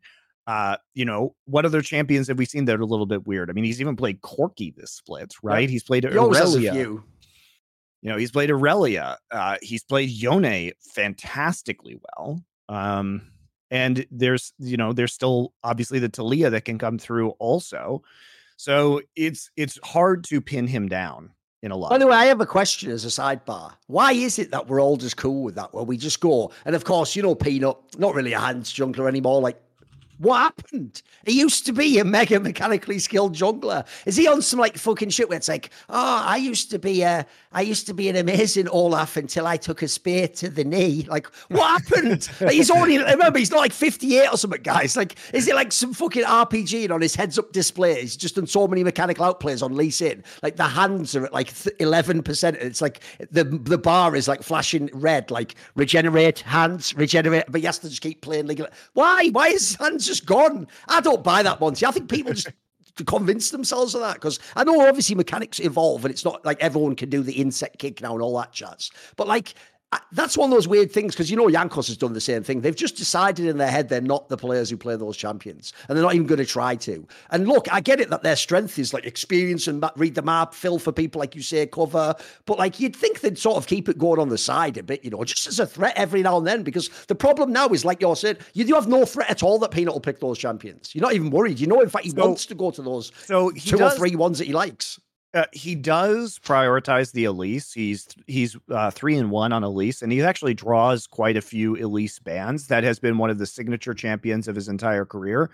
He's played a couple games on Lee Sin. He just isn't quite as good at these champions as like Owner is, and I don't think they fit the real emphasis of GenG as a team either. Like, you know, GenG doesn't necessarily need a lot of early aggressive jungler action. Peyz and Delight have been good in lane, but it's mostly about covering for them while they like crash a wave or something like that. But for the most part, they're playing pretty back in their lane because they're playing more for scaling.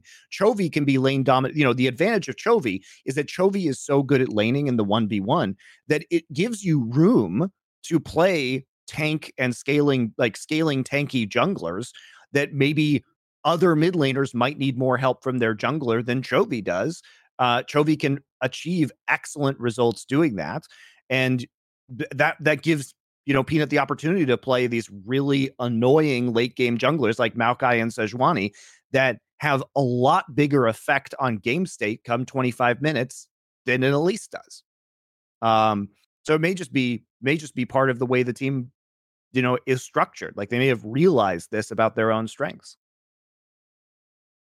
I mean, I will say GenG does look like a very well-coached team. I mean, obviously, we've already done this narrative, but just the fact that they could lose those players and then reinvent their style, they'd still be really, really good, probably still the best at macro. Yeah. I mean, it goes to show that, Score is killing it, and Peanut and Chovy and Doran, as the veteran voices of the team, particularly Peanut, are really doing a good job of shot calling within the game. And they've really unlocked Peyz. And I think what's exciting about Peyz is that he's kind of unquestionably the best rookie in the LCK. And there's going to be a very interesting conversation after we see both LCK and LPL playoffs as to whether it is Leave or Peyz that is the best rookie in the world in 2023. They've both been doing absolutely amazingly. I think I'd probably tip it to Peyz at this point in time, but you know, EDG has been shockingly good, and a lot of that is because Leave has massively overperformed expectations. Oh, for sure.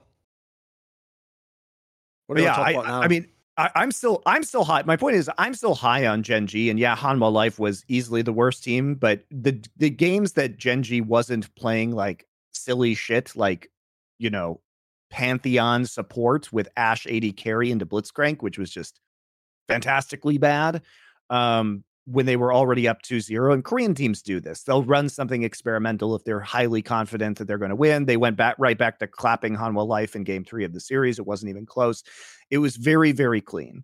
This matchup between T1 and GenG, I think it is possible for T1 to lose this matchup in the current meta. It's rough. Like, here's why I need GenG to go to MSI, Monty. Because there's someone like, this is like a nightmare at this point in time. So I've watched Knight for all these years, and I've just seen him go to like that one whack semi of Worlds, and it was just play against JDG, not Suning rather, and just lose. It's LPL team.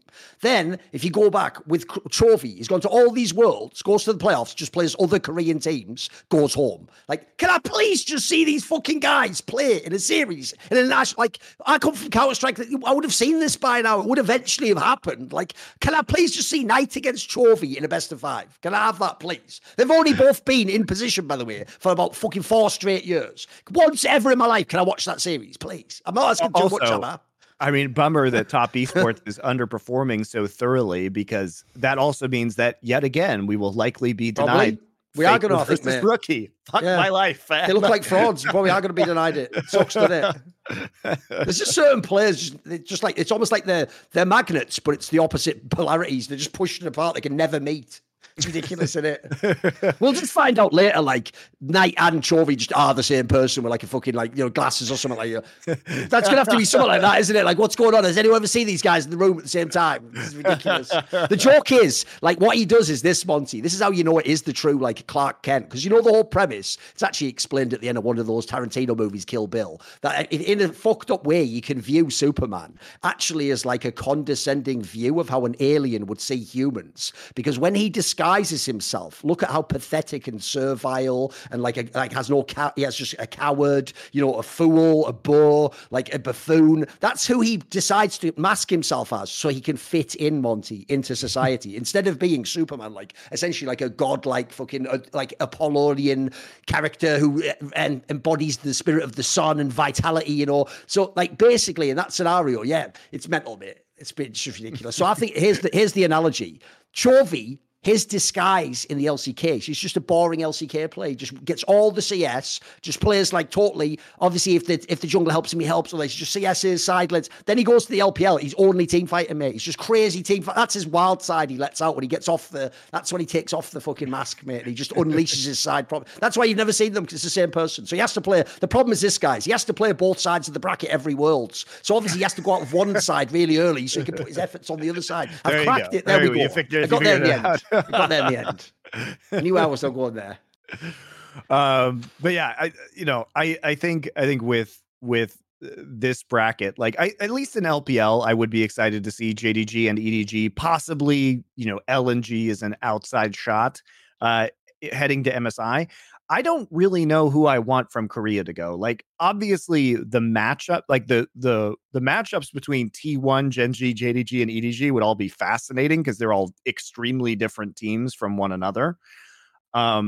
I do think the Korean teams are a cut above the Chinese teams at the moment from watching this gameplay. But the thing about the LPL is you never really know until LPL playoffs, because they play so many fucking games and so many of the games are just trash versus bad teams, that teams really don't put all of their effort into the regular season. So we'll see if JDG can tighten things up in their playoff run. We're not going to get to see them play until, a couple weeks from now. So they also have a lot of time to prepare and kind of ramp up into that form. And with the star power on that roster, you'd think they would be fiercely competitive at an international event. The problem I have is this. For LCK, I'm torn, because in the LCK bracket, I love seeing KT do these upsets and cause these crazy matches. But I actually feel like if they ended up representing Korea, there's also a world where they could just mega shit the bed. It just looks so stupid in some BO5. I don't think so with this KT roster. I really don't. And the reason is because it's because of the dimensionalization that we've seen since halfway through the second round robin. I've talked about this a lot, but those defeats that they suffered, what was it let me look, week 5? It was the week that they got completely bodied by T1 and Dplus. No, it was week 6, I believe. Yeah, it was week 6. Before they did the big streak, yeah. Yeah, it was week 6. And they were really exposed for being somewhat one-dimensional, and then they came back, they rallied back from that week, and then the very next week they started showing off all these pick compositions that they hadn't played before. And I think the scary thing about KT's pick comps is they're not the same as what T1 does with a pick composition. Like, T1 is the pick composition that comes in off the screen, like it's like a combination of pick and poke. The thing about KT is that they will get expansive vision of an area. And then what they'll do is they will pick a bunch of champions with single target CC. So it'll be the Twisted Fate. It will be the Jax. It will be the Vi. These types of picks. And then, with a support that can lock somebody down, right? Even 80 carries that can provide some single target CC, right? Like a Varus. And we saw this in the T1 series, but if you think you are fighting them in a front to back team fight, they will find 1 point of CC on your front line, and then they will 100-0 you. Like, we saw this with Zeus's Gnar, where he was just standing in the front line about to turn Mega Gnar. He got hit by 1 piece of CC, and by the time the CC was over, he was just fucking dead. And then it's just like, oh, I guess we have a 5v4 now. So it's about, with KT, it's about their decisiveness and ability to chain CC from one of their players into the next CC that player has, and everybody focusing that guy down instantly. And I think that style would be extraordinarily punishing on the West, because you cannot fuck up your spacing one time, and they're able to do this to T1. They're able to win games against T1 by doing this. That's why, I mean, they won all the TF games. Oh, they could have won the series for sure, yeah. Yeah. By the way, I have a question, though. Games, Do you not have any concerns about Cos? No, not particularly. I don't. Dom touched on this a lot in Power Spike, that he thought Cuz was really unfortunate. It was unfortunate the fans decided to blame Cuz for Game 5 of that series. You have to remember that, so Cuz had some bad moments, but those bad moments were almost always linked to his teammates also fucking up at the same time. Like, yeah, he went in to like try and steal the last Baron, and that was dumb, but his teammates also shouldn't have been in base. Like Chovy or Keen and BDD should not have been in the base trying to defend. They should have been trying to play the Baron. So that was just two messed up calls in a row. I think Cuz did have a pretty strong early game. We also have to remember that for whatever reason, Cuz was on Jinzhao that game. And part of that was there were a bunch of jungle bans, and T1 first picked Wukong on blue side to deny Cuz. They were very specifically targeting Cuz. They banned the Vi, they banned the Sejuani. We saw the Elise and Lee Sin banned by KT. So we're now at like the 6th priority jungler. And I think Dom made a good point where that Lilia would probably be a lot better with this composition, and I agree with that analysis. I would have, but I don't know if Cuz really plays Lilia. It's not something that he has shown a lot of this season. So where does Cuz go after that, right? Like, he's played a few games of Viego, but you have to remember that this split, here's his champion pool. Wukong, 17 games. Sejuani, 14 games. Vi, 9 games. Every other jungler he has is 3 games or fewer. They are Viego, Jinzhao, Elise, Maokai, Zac, and Lee Sin. He wasn't even playing Maokai when Maokai was arguably like the strongest pick within the meta. So maybe okay, but the problem with that is, doesn't that imply there are going to be problems with Cuz? He's one-dimensional. If you try and ban him out, potentially. But here's the other question. Here's the other question that we have to answer. The last time we saw KT lose, the very next week, they came back with an entirely different style of play. Right? And it was, before that, he was suffering because he was only really playing Wukong, and Sejuani was his scariest champ by a long shot. It was banned. Then they started coming up with these pick comps with Vi and Viego. So I guess like Wolf's point on our show about KT was that this was a very teachable moment from KT. Okay. Like, KT has learned quickly off of their mistakes, and I don't think they're going to play a pick comp that badly again. And I do wonder if they start thinking about changing Cuz's champion priority, because that is what happened last time they lost. It's an interesting question. Just seems like something that people could also replicate in terms of ban. So I'll be interested to see if people try and target him at least. Yeah, I mean, he definitely was targeted, and by the end of that T1 series, but I don't think it was because his Jinzhao was bad. He played it in the Live Sandbox series as well. I don't think it's because his Jinzhao was bad. I think that at 54 minutes into this game, that Jinzhao is fucking useless and will look useless no matter who's playing it. That's what I think. I think he's just bad in the ultra late game state. And I think that some whole team mistakes were blamed on Cuz.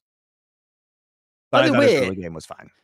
Even though people thought it was like a hilarious meme, that thing after the Hanwha Life series with that whole thing in the interview where fucking Zeka said that like he didn't understand how like the fucking Yasuo worked or whatever. What was that about? Like, that's almost like he's trying to make himself a meme, like he really is just playing 2 champions ever. Like, the joke even is, mate, that's the sort of champion you'd think he would play, like, on the side in solo queue, wouldn't you? Like, dude, you're Korean. You're supposed to have played, like, 1 billion hours of the game. You don't really just play 19 games of Akali in a row in solo queue, do you? Like, surely you put the odd one in just in case. Like, I mean, what is that? What a weird scenario to, like, first time, and it was like, what the fuck? What a weird situation.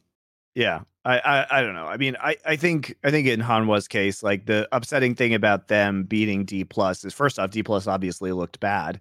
But secondly, the joke I've made is that Kingen can only play well when he's on the cusp of elimination. Like, that's the only time Kingen's good, is when he can be eliminated.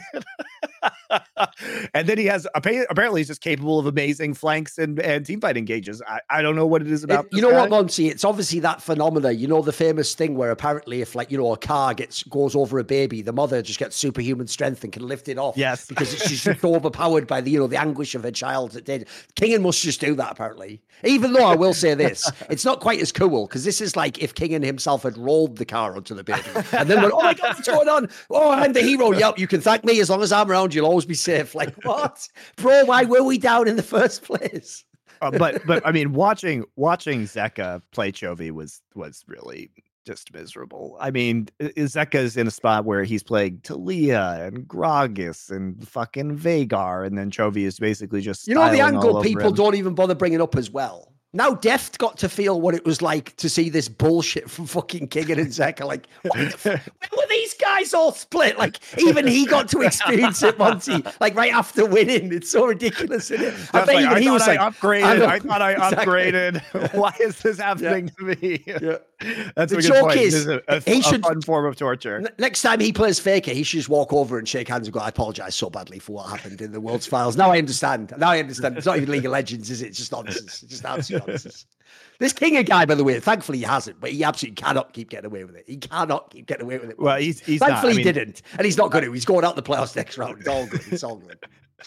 I mean, people are worried because of memes, because of the KT choke, but I don't think there's a way that KT loses. They're going to win that easy, mate. Yeah, I think, you know, KT also doesn't really troll that much. I mean, they sort of do, in that when we see KT lose, they often just pick things that they can't play. Like we saw them trying to play the Lucian Nami horribly into T1 on their last regular season meeting. And I guess we saw them try and play a poke comp, which confused them, and they hurt themselves in their confusion. But they don't come in with the plan of like, oh yeah, we're just gonna like have a fun pick. And as Wolf would say, they don't happy game as much as some of the other Korean teams do. So that also lowers the chance of an upset, because you're not going to give away a game with some stupid ass like experimental picks. That's not really what KT does. They may pick things they can't play, but they're not doing it because they're experimenting. They're doing it because they genuinely think they can win. Not sure if that's better, but there we go. Can we talk a bit about LCS, Monty? Sure, we can talk a little bit about LCS. Because here's the thing, mate. I saw you essentially, I didn't see the actual episodes, I know what you said on it, but I saw you essentially got set up for the Richard Lewis, where the YouTube comments like, you have shown your bias, Monty, against Double It. You hate his comeback, the success of his comeback. And it's like, how do you like his comeback today, dickhead? How do you like Double It today, dickhead? The best part was the TikTok even called me a dickhead in it, so it was easier to do that. So yeah, it was perfect. It was really perfect. But yes, I was. This is where I was saying it the whole time. I know everyone else got hyped because they were like, they're on a winning streak though. And it's like, bro, the moment they were on the winning streak was when everyone except Cloud9 just looked whack in the fucking LCS. Like the joke was Golden Guardians, a bit like that, were looking awesome. So you've seen how that fucking played out. Like, mate, this was outrageous. Like they always looked like frauds. And quite frankly, the only reason to believe in this 100 Thieves team in the playoffs is if you sort of think, and quite frankly, this doesn't seem to apply in 2013, that like the playoff experience will help you and, you know, somehow you'll like dig deep. None of that happened, mate. None of that was even relevant, in fact. And in fact, they don't even win the clutch games. Like, this is just whack. Like, they actually did, they were frauds all along, Monty. They were frauds all along. I mean, I don't know how yes, they won those we knew games, but they that. were frauds the whole time. It's just whack, wasn't it? And They're then just for frauds real, all the way dude, down. I made the joke earlier in the episode, but like it's almost true. Like, mate, can you imagine if you were someone from another region just going like I'll give you an example. Imagine, you know, some of the like what about Deft or Faker? I'm sure every now and then they'll go on like, you know, Wikipedia or Wiki or the Western site and go, what's going on in LCS? And then they'll go, oh, Double Lift and Bjergsen. I know them. I've played them before. Let's see how they're doing in the playoffs. Bjergsen is playing Zillion every game still. But is this 2023? Fucking hell, mate. How many times am I going to tune in and see this? Monty, Zillion is not a mid-lane champion in League of Legends. As like a primary pick. Like, they've actually made that whole pocket pick theme a meme, dude. They've made that a meme. How have Doublelift and Bjergsen both become memes? Here's the two angles I can't handle, right? Monty, he never even used to do this in his prime. When he picked the Zillion in his prime, it was like specifically for this comp, specifically for this situation. Now it's his go-to pick. That's what it's become in the last few years. He became a caricature. And the double lift one is the craziest because everyone's going to go, he's going to bring up that minion. No, what I'm going to bring up is this. Double lift has one of the weirdest qualities I've ever seen in a really good player at a game, which is that he can be so good. And by the way, he's in perfectly the wrong role for this. He can be so good, but he just has one random brain fart in every fucking big series. And when he has it, it could be the one where he goes after the victor. It could be where they don't go in on the 6-man sleep. At that, what, you know, they can do all these he always has that one insane blunder. And as Loco taught me years ago, the one role that can't have the huge blunder is ADC. You're the one who has to stay alive. So, like, bro, they've both just become like ridiculous caricatures of all their worst elements because they're just not elite players right now. They're not even bad. They're both sort of like middle of the table LCS or slightly above when they have good games. But where are the players who used to just win a series because you had them in the server? Like, this is just kind of sad to watch, mate. Like, it just makes me keep thinking. It's a bit like, I mean, to be fair, he's turned it around a bit now, but it's a bit like the last split when I was watching Reckless. It's like, bro, it's not even that I'm hating on you because it's just funny and it's been the narrative. It's like, you're not even close to the shadow. You're a shadow of what you used to be at your best. Like, you've become a meme. It's sad. Well, I think too, yeah, it certainly isn't fun to watch. I also think that 100 Thieves were really just an amazing beneficiary of evil geniuses having all the like COVID / sickness issues and not being able, and the Danny drama and everything like that.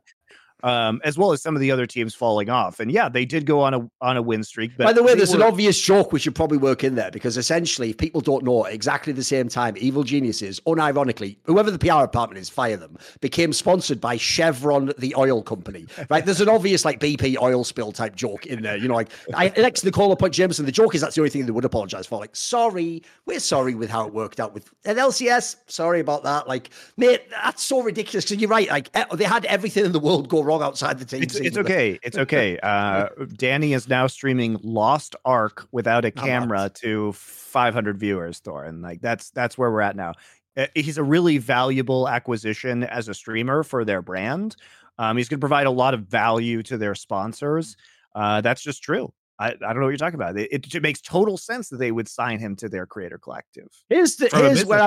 Here's where, and I remember, here's the key thing I have to establish first, Monty. I didn't put Danny as a content creator person for Evil Geniuses. I didn't tell Danny to keep playing or being a part of the esports scene. If he has problems and if he's had a very bad time, I would absolutely recommend go to a low level of competition where it doesn't bother you as much, or go and be an amateur, or be a streamer on your own, by the way, maybe not within EG. Because if you're within EG, they've made you part of the public sort of like record now, and I can now make this critique. The obvious question would be, if there was no big problem behind the scenes and there wasn't some scandalous behavior, then the real question is, why is EG putting funds into having a really rubbish streamer? If I was like an investor in EG, I'd be like, why are we paying for that? Because it's fucking mad cover up, isn't it? Like, obviously, it's so obvious at this point in time. Like, you even get the vibe. I've watched a little bit of the streams, dude. Like, it's not that he's not trying to do it. He's just not a natural entertainer. He's just kind of a guy. It doesn't surprise me as his camera off, mate. It's not really a very entertaining, engaging experience, guys. That's not even to hate on it. It's just rubbish in it. Yep. But going back to the LCS, so first off, as I said on Power Spike, I didn't watch the Golden Guardians versus 100 Thieves series because I was, frankly, I was spending the day with my family and my kid and petting goats with my son. And I came back and I was like, oh, fantastic. Golden Guardians beat 100 Thieves. But you were petting goats. Golden Guardians were whooping goats' ass. Exactly. There you go. We're both spending time with goats in our own way. There you go. Fair enough. Yeah. But basically, I came home and I was like, fantastic. Now I never have to watch another 100 Thieves game again. Good for me.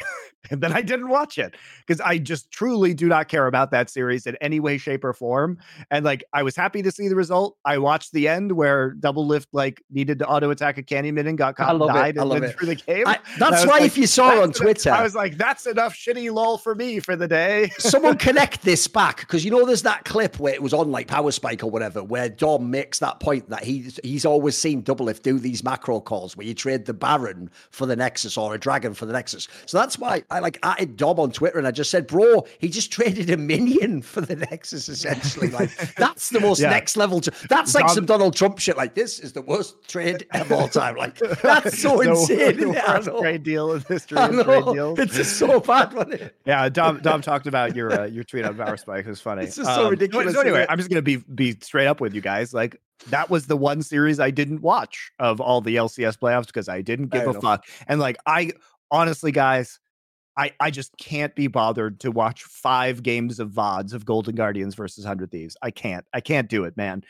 When we got all these like glorious LCK playoff series that I'm watching and all these LEC games, just can't do it. So I won't comment on that, but I will comment on the FlyQuest series where they got completely bopped and we got to see the Zillion come out in game 1 of that series, which of course Vikla just immediately plays Veigar. Turns out it's really difficult to use Zillion ult against a Veigar because you have to guess which targeted 50% HP that he's going to one-shot. And if you ult somebody, he'll just ult. The Veigar will just ult somebody else in response, and then you just don't have Chrono Shift. So that was pretty entertaining. I mean, I was a bit surprised because I thought maybe we've been seeing more Malphite in Europe and Korea, and I was a bit surprised that we didn't actually get to see as much of it against 100 Thieves because Doublelift has basically been one-tricking Jinx throughout these playoffs, and I thought, maybe somebody will just play Malphite into him. It happened from Evil Geniuses against Luger, but didn't actually show up in the games that we saw against 100 Thieves. I didn't realize actually that's the only thing that does haunt me a little bit from the Latigris clip. It's not even the dragon thing. It's that every time someone says the name Luger, I'm gonna like get that meme of like a Luger with the blood running through his veins. Because listen, like the problem with that is it was just bad. Like fucking it was like someone doing like a paper, like write a poem at the end. Like it just wasn't good. The imagery didn't work. Yeah, by the way, it also said nothing about the game, so I'm just gonna be haunted by that forever every time the name Luger I mentioned that one. And arguably, Luger had very little blood running through his veins in some of these series. I mean, that series against EG, he looked like a corpse. So now here's the thing: if Latigris was like, say, a nurse taking blood from the players for like a drug test, she'd be great. She'd be, I think she's actually perfectly qualified for that job. I can't admit it. I just can't. Oh man! Obviously, someone here's the meme, guys. Someone get that movie, How to Train Your Dragon, and Photoshop Latigris in there. There you go. Problem solved, right? Whatever. Yeah, I think FlyQuest, they just easily dispensed with 100 Thieves. Even that game 2, I think my favorite thing was FlyQuest 100 Thieves forgetting that flanks existed. That's mental, because you've been saying, here's the one thing you never get credit for. Wait. 100 Thieves like, wait, you're telling me that teams can group as 5 and that they come from more than one direction at the same time? What the fuck? This is what's so frustrating about watching NA League of Legends, guys, is the execution of team plays is just so fucking bad that it's almost inconceivable to think of them beating any of the good Asian teams. The thing is, Monty, you literally have actually, no joke, that has been a bugbear of yours for the Bjergsen teams in playoffs for years. That the whole reason Bjergsen could always get off all these weird picks and weird comps and they could play is because no one could ever, who was a top laner, do like a real flank. Like you never got real, like decisive flanks that threaten you. People just straight head on fight you 5v5 and some like mad, like moth to the flame. Like the joke is someone finally did it and it just made it, just destroyed you completely. Like Bjergsen was trained by 9 years of LCS or whatever. I think this could never happen, Monty. Like, I don't blame him. You know how physicists describe how fourth dimensional beings might work compared to humans, and they usually use the analogy because we can't comprehend a fourth dimension of time as anything but linear, right? So the example they make is that they try and compare living in 2 dimensions to living in 3 dimensions. And so the concept of you just being like a dot on a paper and there's like a line in front of you and you can't conceive of getting over the line, or like, whereas in 3 dimensions, if we see like a wall, even if it's like a short wall, that's, you know, we just hop over a 1 foot wall. But if that 1 foot wall is placed in 2 dimensions, you would just have to go around it, right? And that's the analogy that I would make here with NA teams, is like they are playing like 2-dimensional League of Legends and Asian teams play 3-dimensional League of Legends. And it's like they can't even comprehend about what the 3rd dimension could be. And it's the same thing. It's like that same functioning concept. And it just feels like as soon as you enter NA, you go into the 2-dimensional world and you're totally incapable of actually existing in that 3rd dimension. You can go back, guys, go to the early episodes of this split. And I said the one thing you don't want is 100 Thieves to make MSI, because like now you see why it would have been so terrible if they'd have fluked their way in. Thankfully, apparently it was never even a possibility. That was just a mirage during the fucking round robin. They were never actually real. It was always false. It's all good. 100 Thieves. Well, I can see 5, but you know. It's like the Matrix, guys. This is what talking to NA fans has been like for my entirety of League of Legends. It's that they when they're offered the red pill of like watching Korean League of Legends, they're like, no thanks, I'd like to just have the blue pill and eat some good old American steak in the Matrix. I'm just like, okay, buddy. Yes. That's how it feels like talking to these people sometimes. Their level of delusion that they're not truly living in the Matrix environment. So also, I'll just put this out there. I know this is like a weird tangent, but in the LEC, because of the last week, they've sort of redeemed the narrative. Because, you know, the whole split, they made it about Reckless for some reason. Like, he was the king of the LEC when he came in initially. Then every fucking VOD thumbnail or video thumbnails like Reckless, even though Fnatic was terrible. It's like they've just decided to revert to the old scripts. Because the weird thing I thought about this split of LCS was, am I missing something, guys? Or did every single week involve some weird Doublelift storyline? It was always like Doublelift and Prince, that was about 3 episodes. It was like Cutie Cinderella and Doublelift, like that was about 2 or 3 episodes. They even have that cringe humor segment catching up with Doublelift. When he's not there half the time, and that's the joke. No, he's not there ever. He's not there ever. That's the joke. It's so sad, isn't it? I know, mate. When I watched that... He also didn't show up to playoffs, so there you go. Here's the problem with that, is this is one of those moments like, well, some of them eventually do turn the corner, like the Breaking Bad one, when everyone, if you don't know, guys, everyone used to say Breaking Bad was like the best show ever, and I used to be like, I think it's crap, and I watched it, I would never watch it again. But now people have sort of come round to my position. Along those lines, we've already seen, no joke, maybe they're unaware because they're so unoriginal, it's all parallel thinking, Monty. Almost every broadcast that does skits has now done a Between Two Ferns style skit. Almost every single, and here's the problem I have with it. Look, maybe it's not my cup of tea, but I don't even find that guy funny, the real one. I find those interviews like I don't know. It's the fucking Zach Galifianakis guy. Zach Galifianakis is Between Two Ferns, but I think it's more Eric Andre. They're both the same shit. The problem is that's not my style of humor. So to me, I don't find it funny at all. So a bad version of that is even less funny to me. Like, this is the thing. Mark Z can do a funny skit if you give him the right material. A bunch of these people could do funny. I just don't know why they keep reverting to that one. Like, because the problem is this: to actually make that gag work, like that's a good 30-second gag, Monty. They do the real whole 5-minute segment. Like, holy shit, this drags on. Like, it just, those segments die on their ass for me, man. I can't handle them. I don't know. I can't explain it. I can't explain it. People seem to like it. Whatever. That's the worst thing. Everyone's just like, wow, amazing job. How did you think it? How did you think that idea up? Like, holy shit, fucking hell. Not my cup of tea either. Okay. So, going back to the FlyQuest series, it was really just playoff impact styling as well. It was everything that we thought FlyQuest could be. I'm still concerned about FlyQuest. I still think Cloud9 is probably the better team in terms of coordination and synergy at this point in time. There's still a lot of FlyQuest does seem disconnected at times. Like, you don't see the same mid jungle synergy that you've seen with FlyQuest. They seem to be discombobulated as a group, even though they have very good individual players. We can argue about whether Ayla has been better than Winsome. It just hasn't come together. No, we have nicely. to argue. Can't we just admit that he's not? You were just being kind there, man. He hasn't. He's just been whack. Yeah, don't know why they waited for this guy, quite frankly.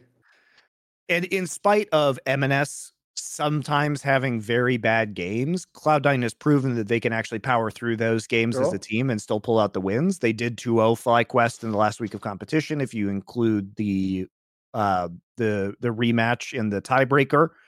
So I think it's hard. I think it's going to be hard for FlyQuest to win the split, but I do think we'll get a run back of that C9 versus FlyQuest final.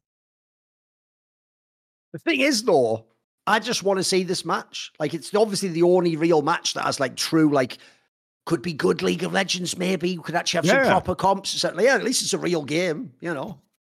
Yeah, and we're going to get it on Thursday.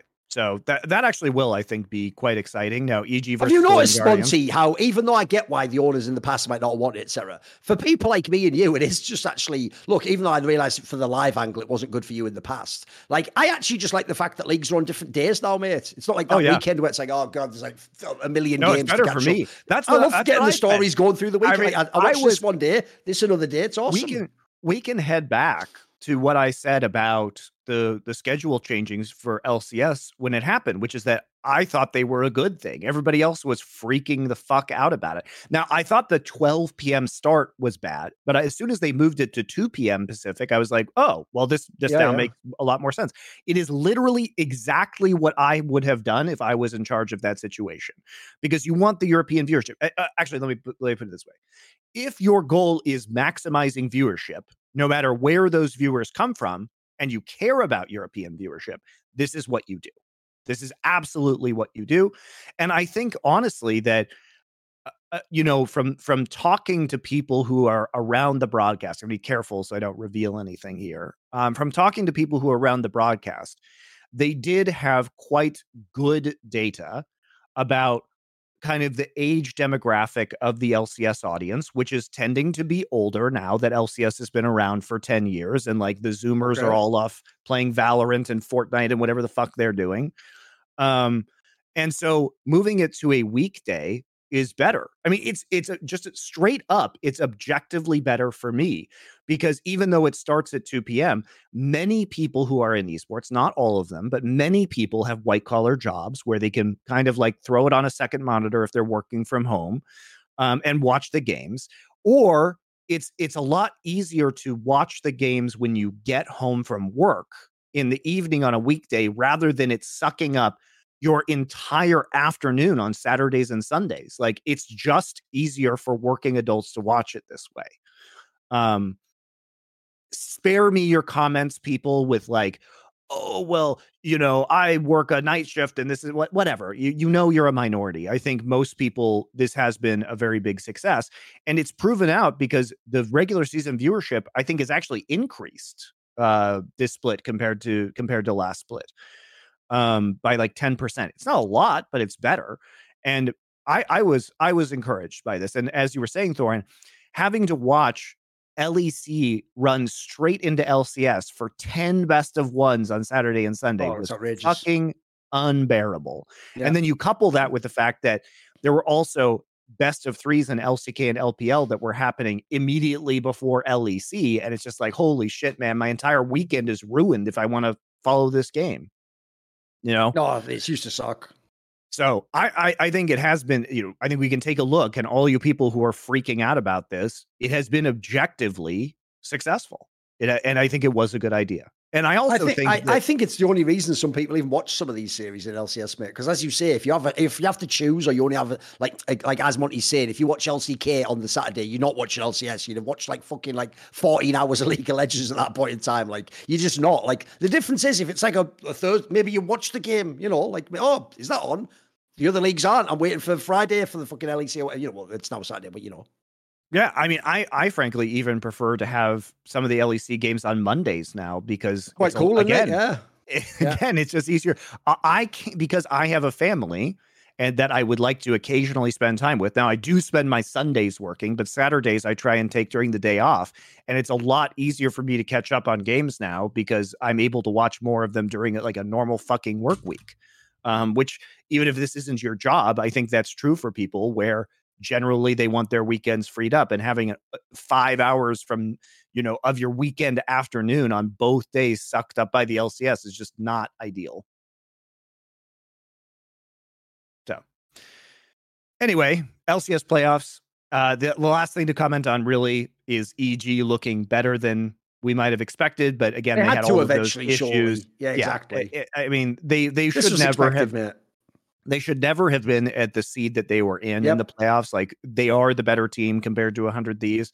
I think it's unfortunate both that CLG played quite badly against them, and then also CLG hit them in the lower part of the bracket, because I think CLG probably we'll never know how good CLG is though. Yeah. I think for me it's a bummer because I would have really liked to have seen CLG versus 100 Thieves or versus Golden Guardians rather than having EG and CLG hit each other so early, because I have a feeling that CLG is probably the fourth best team in the league. But they probably are, mate.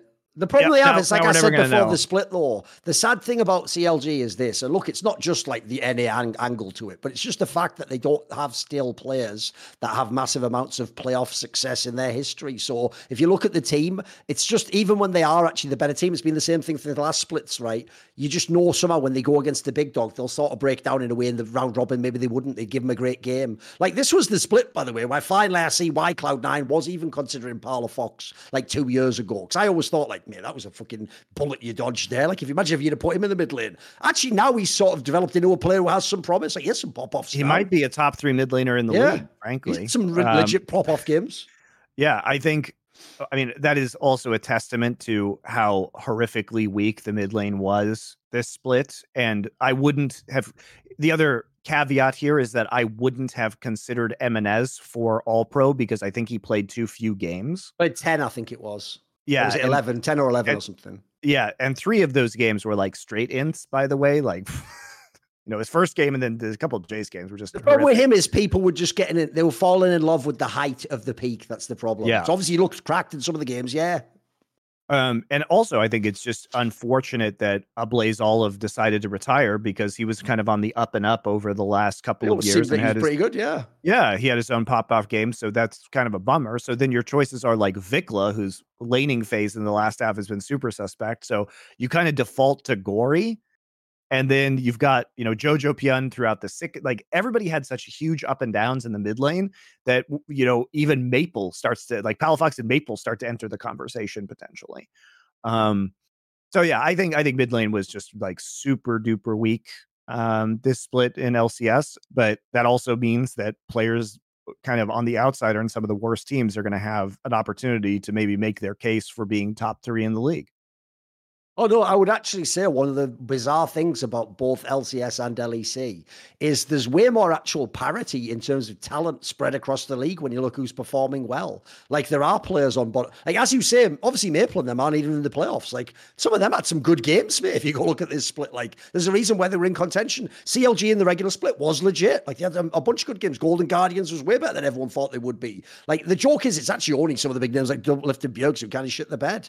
Aside from that, I mean, obviously, we've made this point in the past episode. Jensen was like one of the best players on a terrible team you'll ever see. Jankos in Europe is amazing on Heretics, even though they're terrible. Like, the actual, that's one thing that's making the round robin still fun to some degree, is like, at least you have like so much talent that you get like the odd game where these players, if you have these players that we say, you can have a pop off from a mid lane if the mid lane talent's so spread out. Of course. Yeah. You can have one game from them. Yeah, I think ultimately though, it feels like we're going to get the Cloud9 FlyQuest game. EG Probably probably they both isn't. just go to MSI. It's just much harder. Yeah, probably EG isn't good enough to beat either of those two teams. Yeah. And then we get the Cloud9 versus FlyQuest rematch in the finals. It feels, I think EG absolutely could make it to the finals. They're definitely like the dark horse, but I think it's not the most likely outcome. I'm just going to say that Fudge did say in that interview a few weeks ago to Travis Gafford that 100 Thieves would be playing Cloud9 in the final. So all I'm going to say is stay away from our sponsors. Only we are allowed to use that product and promote that product, and our fans only are allowed to buy it with the code LFN. Thefreezepipe.com. Because I don't know what he was smoking with that. .com. That's right. I don't know what he was smoking with that prediction, but that was a wild one right there. You must just really love WFBX. I mean, that's what we can say about NA fans, especially 100 Thieves fans, to kind of put a cap on the LCS situation, is that you guys were all up there with the hopium, just huffing the hell out of all of that hopium for 100 Thieves after they reeled off that win streak at the end of the season. But then reality set in. But if you'd like to escape reality for a little bit longer, you can head on over to thefreezepipe.com and use your code LFN to make yourselves feel better about 100 Thieves. And probably, I mean, this is great too, because 420 comes after the NA playoffs, right? Which means it's before MSI. So that's the perfect time to get yourself a freeze pipe so that you can really chill out during MSI and not be so concerned about NA teams' performances against Europe, China, and Korea. So thanks a lot to the freeze pipe for the sponsorship of Last Free Nation. And also thanks to them because they re-upped with us recently. So you get to see even more and some fun stuff we've got planned for you. Yes. Special things. We won't tell you what, but you will enjoy it. Like, put it this way, I'll give you a little hint. We've done some of these things in the past. That's all I'll say for people who are true fans. You might have an idea what we're going to do that'll be fun. By the way, in that scenario as well, just like someone who should try out freeze pipe, we do want all the smoke. But the problem is, it's hot and irritating, which is also, by the way, me and Monty's code names in the industry behind the scenes. When we're at those parties, with the masks on, whatever. Very good. And also thanks to you guys for going out and buying all the freeze pipes. You guys have been killing it. By the way, tweet at us and tag us if you buy one. We'll and tag the freeze pipe. They fucking love this shit, man. They have been really happy with you guys. Who could have known that our fans loved freeze pipes so much? Don't blame them though. Good product.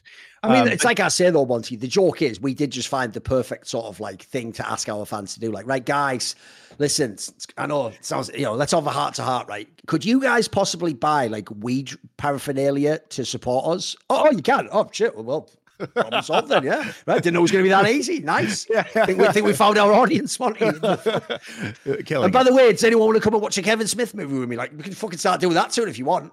We'll have a watch party or something. Yeah, watch for clerks. But I will I will say this again, guys. The single best way to support us is to support our sponsors. So you guys really have delivered on that front. And we will have more sponsors for you soon that you should also support. If you like the products. And we try and get the good products for you guys. All right. You want to switch to LEC for a little bit? Yeah, let's do it. Because I have to say, I didn't watch all of the LEC games this past weekend, but I watched a good number of them. The problem is, basically, like I say, it's not just talent in the LEC. The parity of the LEC is ridiculous, mate. Like, the amount of up and down matches and flips back and forward, it's all over the place. Like, as much as, like, for example, you want to talk about Fnatic did look way better, and they did actually have a couple of games that were good, and they even did actually, they could have won that G2 game way earlier. They did have this whole turnaround, but at the same time, the league also just looks like, mate, it's night and day. People just go from being really good one game to like just terrible the next. It's really weird, like how up and down the round robin is in this particular league. Yeah, I do think that that's kind of a problem with this format. We discussed part of the pitfalls, which is that playing a round robin, I am just not a fan of playing like best of one round robins into best of threes, because I think you're testing for two different skills, which is that playing against three different teams in best of ones in a single weekend is very different than playing like a single best of three against a specific opponent within a week or with several days of preparation. So that's kind of annoying, because even though I'm not a huge fan of the LCK and LPL formats, at least they are more consistent with what they're testing for. And so it can be, I would say, somewhat anomalous. And also, I think rewards the round robin rewards teams that do, of course, have a great deal of like fundamentals and consistency, but maybe also have targetable weaknesses that if an opponent really preps for them, or you can actually like kind of iterate on pinching champion pools, that can be a problem, which is why I guess I'm a little bit, it's a little weird that BDS ended up in first place, because I don't think that anybody really believes that Nobody BDS did. is the best team in LEC, Oh. but they have been, to their credit, they have been very They won well the coached. games. Yeah, you got to give them They credit. win the games. They've been extremely consistent, and they are arguably the solid team, the most solid team in overall fundamentals, which will be rewarded in these round robins where you don't have a lot of time to prepare for a single opponent.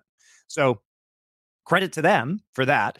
And I do think that they are good. And I have been very pleasantly surprised by Adam, considering that he had such a, for sure, for me, disappointing debut to his professional career, where it felt like he was the square peg that was trying to be jammed through the round hole, and that he couldn't actually be a round peg if he wanted to. And I think we've seen a big evolution in his career where he still has all the strengths he used to have, but now he can also play meta picks. And now it doesn't feel like his team is necessarily playing as heavily around him, that he can adapt his play style to the situation to still suit it. So big credit to Adam. I think he's had a remarkable development.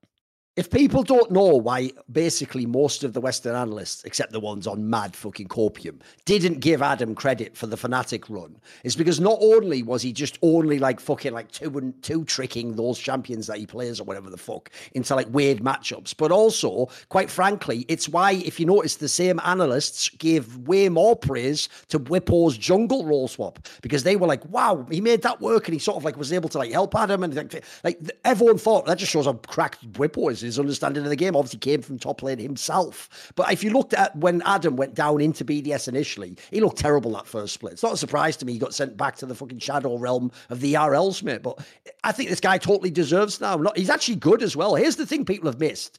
Even though he is still, I wouldn't say he's like one-dimensional. He's just got a very set playing style. Mate, as idiosyncratic as he is, it works his strengths. Like, it's not just the picks either. Yep. If you have someone who's just like a weak laner, he's going to find angles to fucking kill him, mate. He's going to bully him. He actually will. So even if, we all loved watching that LS video where he just broke down how the guy didn't understand wave states. Yeah, there's certain bigger picture concepts he doesn't understand. I wouldn't want to see this guy, spoiler, at MSI. He's not going to be, let's be real. But I wouldn't want to see that. But in LEC and domestic play, there's a lot of top laners, mate, can get a 1v1 solo bolo from fucking Adam. Like, props to him. And as you say, he's integrated into the team now. The bigger thing for me is this. If anyone wants to say, because you can in the round robin because of the format, say, well, this game here, maybe someone should have beaten BDS, or with this draft, they should have. Dude, BDS even had games they didn't win this split that they could have. This team you have to just give it up to someone when they win that many games against teams like, remember, before the split started, if I showed you the vitality in the G2 rosters and I said BDS finishes ahead of them, you'd say it's no way. So just, like you say, mad props to the coaching staff as well. Coaching staff just killed it. And Crown Shot is still just amazing. What a fucking great player he is I don't know how he's made this level up, mate. He was always good, but now he is really good. I mean, he is, but I still can't believe that he was just sitting on this BDS bench while Xmatty was there. And like, I had conversations with Crown Shot, and like that was really hard on him at the time. Like, I tried my best to be like, I really believe you deserve to be in the LEC, and tried to buck him up a little bit. And I'm super happy for his success now. Like, but it is bizarre sometimes that these players just kind of get relegated to the ERLs when they clearly have the talent to be a starting player within the LEC. And sometimes that's budgetary issues. Sometimes that's like a team makes a decision to like field Xmatty. Meanwhile, all the other teams have already signed 80 carries. So you just kind of get stuck in that scenario. But we actually had Grabs on our episode of Best Damn League Show, right? And his reasoning has a logic to it. The problem is it just sucks if you Crown Shot. Basically, his logic was apparently Xmatty's one of the only players in the team who had sort of like a grinder mindset and like a never quit mindset. And apparently some of the others in the team were sort of like lazy people. And essentially he thought like, I need Xmatty to be my culture leader, basically. So essentially Grabs is sort of inadvertently, you'll notice there, basically admitting Crown Shot's probably better in the position. But because the weird thing that Grabs revealed, which fair play, was very good defense. defense, is he said the unique thing he had as his job when he joined BDS is he had to actually on some level manage both teams at the same time, Monty, the LAC team and the team that plays in the RLs. And that meant as a result that when he sees he's not winning LEC, he's supposed to try and win EU Masters if you get that premise, you know. Right. So I get the look, that all's great, but if you return to the crowd shot point, essentially, like, you're sort of admitting, yeah, Crowdshot was just trapped. Like, even if he played well, he couldn't get in the team. Like, that's why it sucks. I agree with you, mate, because I've never seen this guy be bad in LEC. People talk like, yeah, he was on some bad teams. He was always like one of the better players on them. And quite frankly, the first thing I'm thinking of right now, look, I know we all got tricked by Neon last year. I know we're all a little bit reticent to take people from the smaller teams in Vethio and put them on the bigger teams. But I tell you what, mate, here's the difference. Those players, like Neon actually is the journeyman in his career. It was only last split that he was amazing. Vethio, he's a very, very young player, still only played in certain teams that have seemingly catered to him. Crownshot is a veteran now. He's played so many different teams, so many years. I believe he could slot him into a team. Like, the joke is, look, maybe not now. Maybe he's getting his form back. Who knows? But if Fnatic wants another ADC, I'd be getting Crownshot, mate. Like, just an obvious, why not try it? He's looked so good in all these games. The whole year, guys. I'm hyped actually for what they can do in groups, because this is the thing. I don't believe they can actually be a team that goes to MSI. I just can't believe when they get the best of fives, they're going to win. We'll see. But if they prove me wrong, but in groups, they can fuck it up. In the best of threes, mate, it could be fun. I think that's part of what happens, though, when you are a team that has solid fundamentals with a kind of unique identity that BDS has with Adam and now Astralis has with Leader, which is that teams are not going to be able to deeply prepare for your weird quirks in a best of one when they've got everybody else to prepare for. Exactly. Remember, there's the core concept, guys. When people play to the meta, you get to practice for like 8 teams at once. When someone plays really weird, unless they're T1 and it's like the leader of your league you have to beat, you just don't, we'll just put like a little bit of effort and hope it works until we get to the BO5, you know? Right. It's just reality, like, innit? Let's be super honest. Was anybody really targeting BDS in any week as the team we have to beat, right? Nope. I think probably teams were prepping a lot heavier for like G2, Vitality. These guys probably faced a lot more SK of the Gaming. Considering their performance last split, right? So I think at the end of the day, like teams like BDS and Astralis really benefited from that. And Sure. As much as I love Leader, and I think that it's awesome to have him in LEC, and it's awesome to have Astralis doing well, because they have the group of players on Astralis is just really exciting. Like, the combination of Leader and Junghoon is like fucking fun. Like, those are just fun players to watch. But I don't think seriously that they are going to take best of series against top teams. They are limited. And even though their limitations are, in fact, what make them entertaining, it's not going to probably make them a championship team in the LEC. And also, if they ever were going to be tested against the teams that you'd think would have like BOX quality, look at the group they've drawn now, guys, in the fucking group stage. Like, by coming first, that's your reward. You got G2. A lot of people think spiritually the best team in the LEC. Sure, yeah. SK, the most dangerous dark horse, except for BDS themselves, if you want to say it that way. And then KOI, here's the thing about KOI. They're not good, but they won't die. You know what I mean? Like, they will not just fucking pass away and become terrible. Every time you think they're bad, they just go ahead and win a game or win a series. So, like, it's going to be hard to get out. They're also much more veteran when it comes to easily series. So the problem is it's going to be hard just to get out of the group, like I say. So the idea they're going to get to best of fives, if they can, God bless them, then I'll give me more props as the coaching staff. But I just feel like you did a great round robin, and sadly, because of the rest of the league's results, you actually ended up with the harder group, in my opinion. Yeah, I agree with that. I guess we should talk about Fnatic a little bit. I think Oscarinen, his improvement, in spite of all the criticism that he's been facing, has been quite inspiring. Like, I mean, he really got shit. Dude, everyone wanted him literally, no joke. Everyone wanted him literally replaced. Like, they all thought it's like an Abidaga thing last split. They were like, why don't you bring someone else in, even an ERL player? Like, I tell you what, fair play to him. He had some pretty clean games. Yeah. I think the criticism appears to have either unfazed him or powered him up in certain ways. And it's looking a lot better. So it's nice to see that performance. He also, as a rookie player, could have just had nerves, because the implications were that Fnatic was doing better in scrims than they were doing on stage, and that their stage results were actually quite surprising.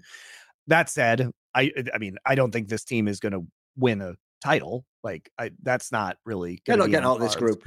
I'm telling you that now. They're not getting out of this group. I'm just going to be a hater. I don't care. They don't get out of this group. I mean, maybe they do. Listen, Astralis, maybe they Fnatic, can. and Mad Lions are all kind of a toss-up, I would say. I would say they're close with Astralis. We'll see on that one. I still think Astralis is a bit of a canny team. Mad Lions, maybe they could beat. They've had a lot of bad games this split. I think Vitality's going to murk them, so I hope they play, quite frankly. Not least because the Upset versus Fnatic storyline. Delicious. Absolutely delicious. I mean, Vitality did have some shaky games this past week, and like Perks hasn't looked as good this No, split. he's had a pretty much a downturn this whole split, yeah. Week And by week, it's getting worse, unfortunately. The rest of the team looks good though in times. it does feel like, though, we can't have a week where like all of Vitality looks good. Yep. Like last week, like Bo was kind of running it down. This week, Yep. like Perks was struggling a little bit. Last game against Koi was super clean, but Koi's early game is such a tragedy at this point in time that, you know, That's kind of easy whatever. mode, yeah, It's almost a exactly. perfect game, though. Almost perfect game, which is pretty crazy. Hopefully this team can like actually get all on the same page, playing well together for these playoffs, because I really desperately want to see this team at MSI for the international competition. So need them to do well. We're so close. We're so close to actually getting all the really good teams at MSI. Can we just please have it? Or at least the really good rosters. Maybe the rosters I want, Because the other thing I've always thought, unfortunately, about League that does suck a little bit is, right, when you have all these international tournaments in Counter-Strike, that is the regular season, if people don't understand. So it's just smaller international tournaments versus bigger international tournaments. So you never actually get this scenario where it's like you're desperate to see people. But the worst thing about League, it's like the example we gave earlier of Dplus, is like by the time MSI had arrived, Dplus could have come completely out of their funk, adapted to the, you know what I mean? Like, so much could have changed. Patches would have changed. Like, that's the downside of League, is like, you think it's like, oh, we want the best teams now. It's like, you just want the best teams in theory. Because you hope, like, remember the downside as well is if someone does like an underdog run in one patch in one region, are they actually then going to translate that to international play on a different patch against a different team? Probably not. You know what I mean? That's the downside. That's what I always worry about. Yeah, no, it's a fair concern. I don't think the patch is going to change that much. As far as I know from previous announcements that Riot made, the patch is going to be 13.6 for MSI.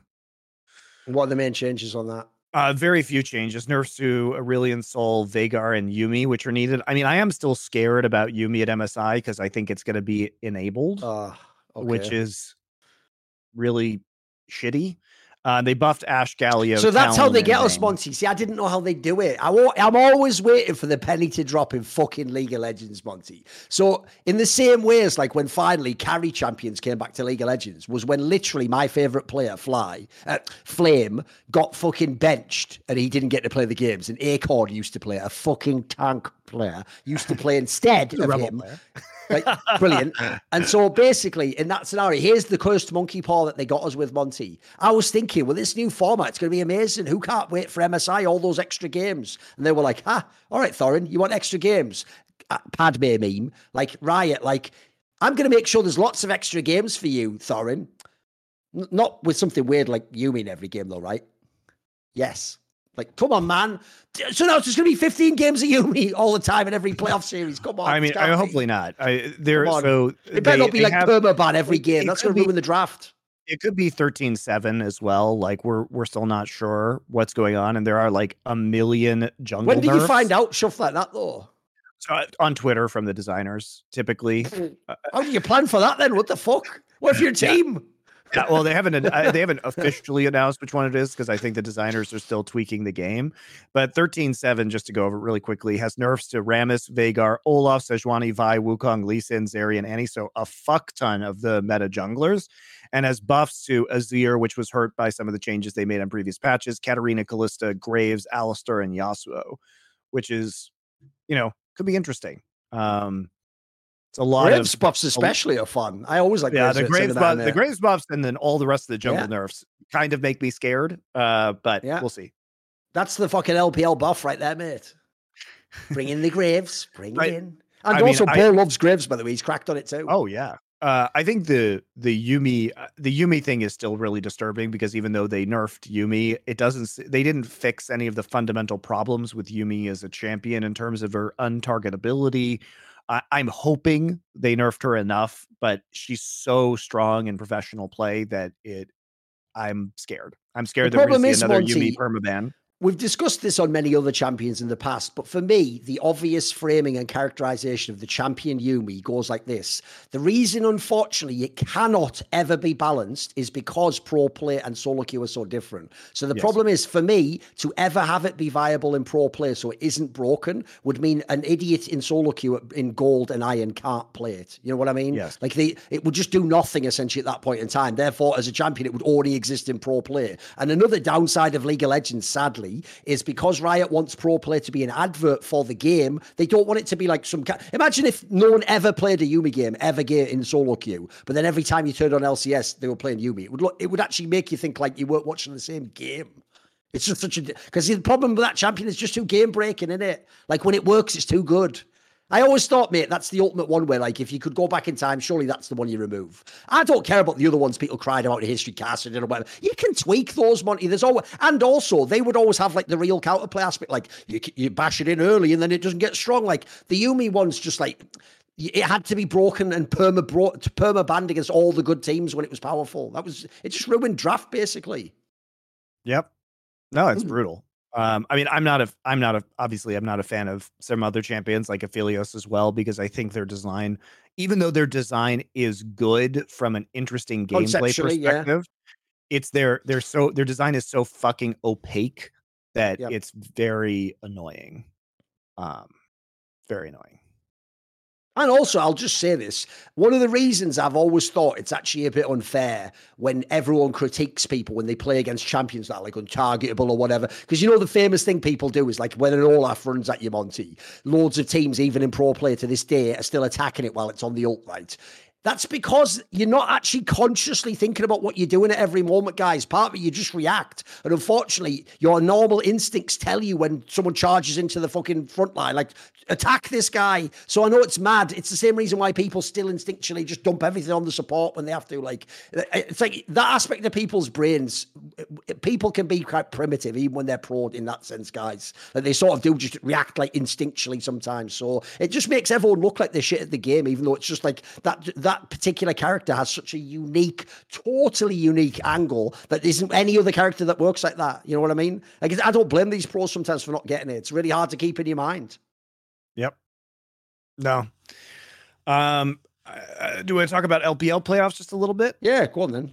What's hyping you on this one? Because I've been waiting forever just to see what the bloody bracket would be. Obviously, like, please, because the bracket, if people don't know, was going to be so important on this one. There's so many interesting matchups we could have made.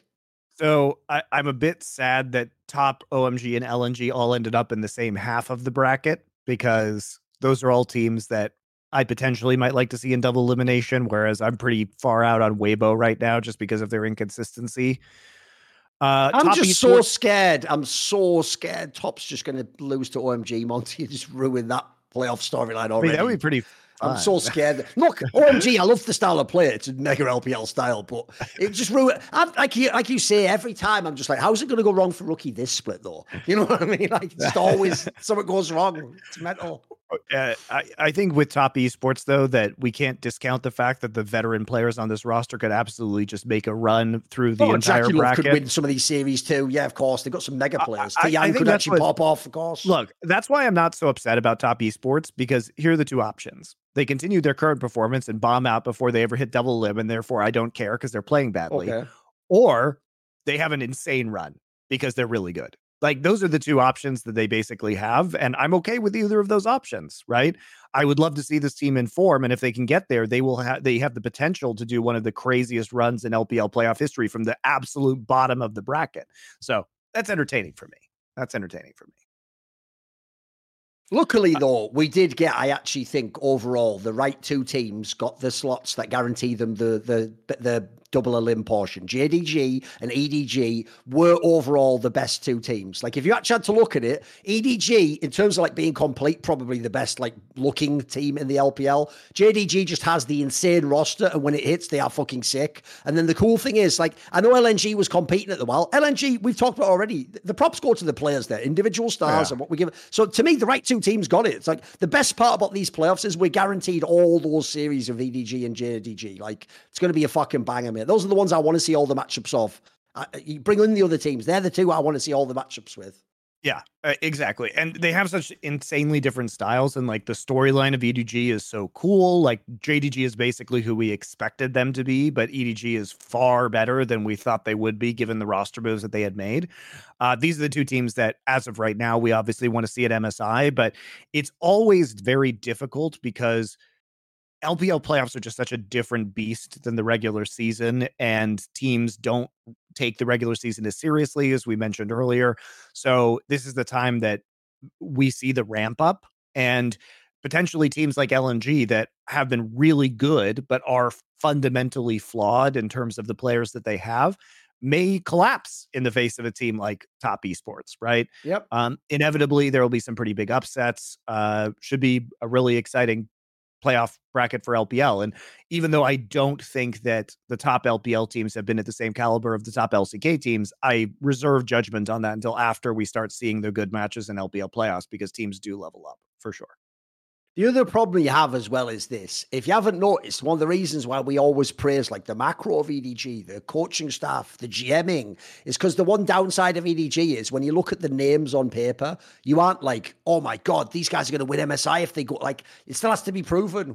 I have to see these guys get over the finish line before I know they actually are what their promise suggests, you know? Yeah, agreed. Nothing really else to say right now besides to wait. I mean, there are a bunch of good teams in there. First round may not be that inspiring, although depends on how Top Esports does, I guess. But once we start seeing like OMG, LNG, Weibo play, that's where it starts to get really fun. And then the double limb starts. The crazy thing for me is that, you know, the teams are really cutting it close to MSI this time, because MSI starts on May 2nd, I believe. And LPL playoffs probably won't, the finals probably won't even happen until like the 15th of April. And I think LEC is taking a break this coming week before they start up again. So there's no LEC this weekend. That again, right? Yeah, they're doing that again, which means their final weekend is the 23rd. So it's like, you know, 10 days or so before MSI starts. Now, it's obviously easier for them because they're staying in Europe, but it is a really tight timeline to prepare for MSI. Whereas LCS and LCK both end around April 9th. So they've got, you know, 3 weeks basically. Scheduling is tight on China and LEC though. Funny thing is, I don't know about other people, but I've always thought the LPL, the reason why I also do look down on people who don't watch it at all, is you've never had to watch the whole split. I always say this, right? The LPL to me is like the NHL. I actually do love hockey at its core as a sport. I think it's a very interesting sport, but I don't want to watch the regular season games. So all I do is, it's got the best playoff format, and it's got the best of sevens. So because the best of seven is like its own season, guys. Like, so what you do is you just tune in right before the playoffs, or you maybe watch a couple of big games just before to hype yourself on a couple of the teams, and then you just sit down, and it's like the LPL, same thing. You don't have to watch the regular split. There's going to be so many series. Like if TES were to win LPL, they'd have to play something mental, mate, like 7 fucking best of 5s or something. Yes. Like it's going to be an absolute slog, but as a result, like you just get into the narrative. So it's like a whole new season. If you haven't been watching, don't worry, you can tune in now. You don't need to know any of the storylines. The minimum number, if they won all of their best of 5s, literally every single best of 5, is 6 best of 5s that they would have to win. I mean, they're going to have to win 3 best of 5s to even make it to double elimination. And then the maximum number they could play is 7. So it's a long road. It's a long road over in the LPL. Yeah. Should we do viewer questions? Yeah, let's do it. All right. As usual, thank you to our Discord subscribers. That's where you get to ask the questions in the grogcoin/crew members. So if you guys are a subscriber on Discord, it is a great way to support us because we get 90% of that revenue.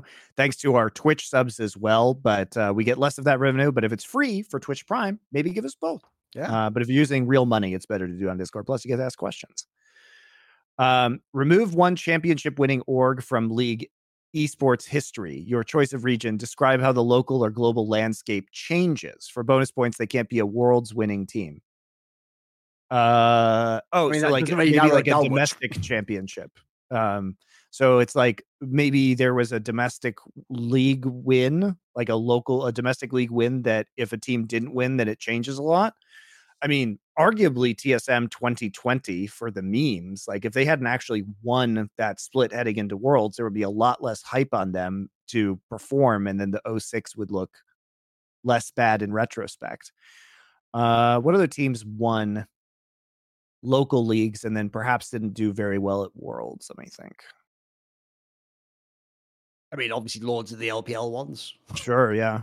Every single year almost. FPX last year was probably like pretty bad that they ended up winning, and then did pretty terribly at the World Finals. Yeah, if I off the top of my head, I think one of the years, I think the year when they went and lost to Cloud9, so it'd be 2021 for that one. I think that was the one where one of the teams that FPX like beat. I could be talking about my arse on this one. I know there was one year where Rookie's team got beat by, I think, FPX in the bracket or something. Maybe it was IG still. There was one where I actually still thought Rookie was amazing. If he'd gone to Worlds, it would be awesome. And instead, the team that went just like shit the bed anyway. So I'd forget which year. I might be mixing them up on that one. So the LPL has loads where if I could go back, just because know what we know now, you'd want a different team to go and play instead, you know. So LPL is probably the most obvious one for this one. There's not that many from LEC I can even think of, mate. Mainly because, let's be real, if you ever look it up, that's why Rogue winning was so weird. There's not many orgs have ever even won LEC. There was only something like 4 or 5 ever because G2 and Fnatic the whole time, innit? Yeah, that's true. So what org would I remove? That's the problem, yeah. I don't really know. The joke obviously would have been in the past like TSM, but they've kind of removed themselves, haven't they, guys? So they're taking care of that for us. If you had the power, would you implement region locking into LoL? Why or why not? Would the LCK be oversaturated with talent? Well, we were there, guys, in 2014, which was the highest concentration of League of Legends talent in one region in the history of League of Legends, which was champions in OGN champions in 2014. It was fucking banger. So no, again, what I would do is I would create the Super League with all of the best talent from around the world. That would be the first thing I would do. If I can't do that, I would absolutely region lock because I don't give a fuck about imports from other regions. I would rather just have Korean League, which I could follow, which would have all of the best players and all of the best. I mean, all the best, you know, for the most part, most of the best Chinese players are also Korean players, guys. Imagine if all of those players who were in China, who were Korean, were back in LCK. It would be fucking rad. Because I don't care about international competition. I only care about the best competition. So I would rather hyper infuse Korea with all of the best players than have them all spread out. And I have also just thought, and let's be real, I'm not someone who ever flexes this idea of like, I want to have all different countries in this. I just want the best players. But I have also thought, just in terms of the flavor, I thought it was cool that all those RNG teams were the Chinese teams. They didn't have like some star carry. Like, that's what makes people like Wei Zhaohu legendary to me and just fucking gods. Like, they didn't even have some super sick Korean and they beat the Koreans. That's way cooler than being like, oh, look, we lost to like EDG. Oh, wait a minute, you mean Scout? You mean fucking Viper? They're the best Koreans. What? I've always thought that's whack. Yeah, I agree with you. Whereas, like, if RNG wins it, like, I just say fair play. That is Chinese League of Legends through and through. It's not the style, but yeah. And also, if you think about it, you got what you guys are missing is this. To Monty, if all Koreans had to play in Korea, LCK would be more important than Worlds, essentially. Yeah, because you'd get like all those splits of it. Yeah, it would actually be easily the best league in the world, wouldn't it? Yeah, it'd be great. Do you think the decline of StarCraft and StarCraft 2 was inevitable? Will RTS ever become a premier esport again? Maybe. So here's the thing. You guys have to understand why RTS was a big esport in the first place. So time for old man story time. The thing about RTS that you have to know is that team-based games were very difficult to play in the early days of esports because people didn't have reliable internet connections. So it was a miserable experience for the most part playing team games because if one person disconnected, it just ruined the entire match, right? So there was a technological reason why team-based games were less popular because it was fundamentally frustrating a lot of times to play them. Now, still, Counter-Strike was very popular back in the day. But this was, I think it was a technology issue.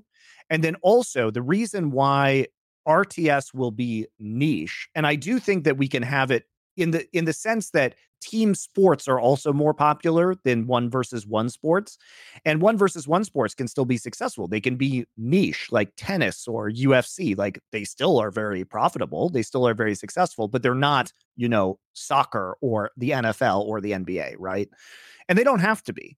I think the problem is that at the end of the day, esports requires people to play the games for the most part, Counter-Strike maybe being an exception, in order to watch the esports.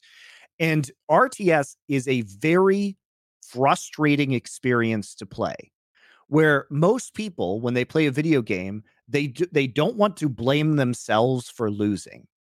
And so it's easy when you queue up for a team game to be like, oh, my teammate was shit. Ignore your own problems, never do the research to get better, and just move on to the next game. RTS is a personal struggle where you must come to terms with your own failure. People don't like doing that, it turns out. And so I think the only way to revive RTS is to provide a casual team-based experience that gets people to understand the fundamentals of the units and the gameplay of the game, so that they will, even if they don't play 1v1, watch 1v1. So I think that is the conundrum. Also, having a free-to-play RTS would probably be huge, because that hasn't happened either. So I do think the decline of RTS was inevitable. It was only popular because of the place technology was in at the time. And I don't see casual gamers being forced to reckon with their own flaws. I think that's a human problem. The problem is, I think RTS has exactly the same problem 1v1 FPS like Quake and Unreal Tournament has, which is that they're just way too hard, which unfortunately is what makes the core scene so compelling. It's like chess or whatever. A lot of people don't actually, for casual fun, want to play a game like chess. It's too complicated. So the problem I have is this, Monty. I actually could conceive of a world where you could make an RTS that Zoomers would like to play, but I'm envisioning it as more of like an arcadey, like Clash of Clans type game, where it's a simplistic RTS. Maybe it's an RTS where there isn't big macro concepts, or you just pick units and then they high counted me like TFT or something. I could see like an arcadey simple version, but then how would that work for the esport? You know, for the esport, we want it to be production and mechanics and fucking harassing and extra bases. So I feel like, unfortunately, the ship, it's the same thing for Quake, unfortunately, in 1v1. The ship's just sort of sailed on that sort of extremely hardcore esports game. Remember, in the modern day, Counter-Strike is considered hardcore. Dota is considered hardcore. These were the casual games in the heyday of Quake and like StarCraft, if you don't know. These were the games you played for fun, to cool down from the fact you just laddered like 10 games in a row in Quake and you have to be like on the whole time and you get your ass kicked by someone. Then for fun, you go, fuck it, let's just load up like Dota and play a silly little having a team fight. That's the whole point. So unfortunately, I feel like it's a casual era. Dota was the game that I played with my friends who weren't hardcore about laddering War 3 like I was. Yeah.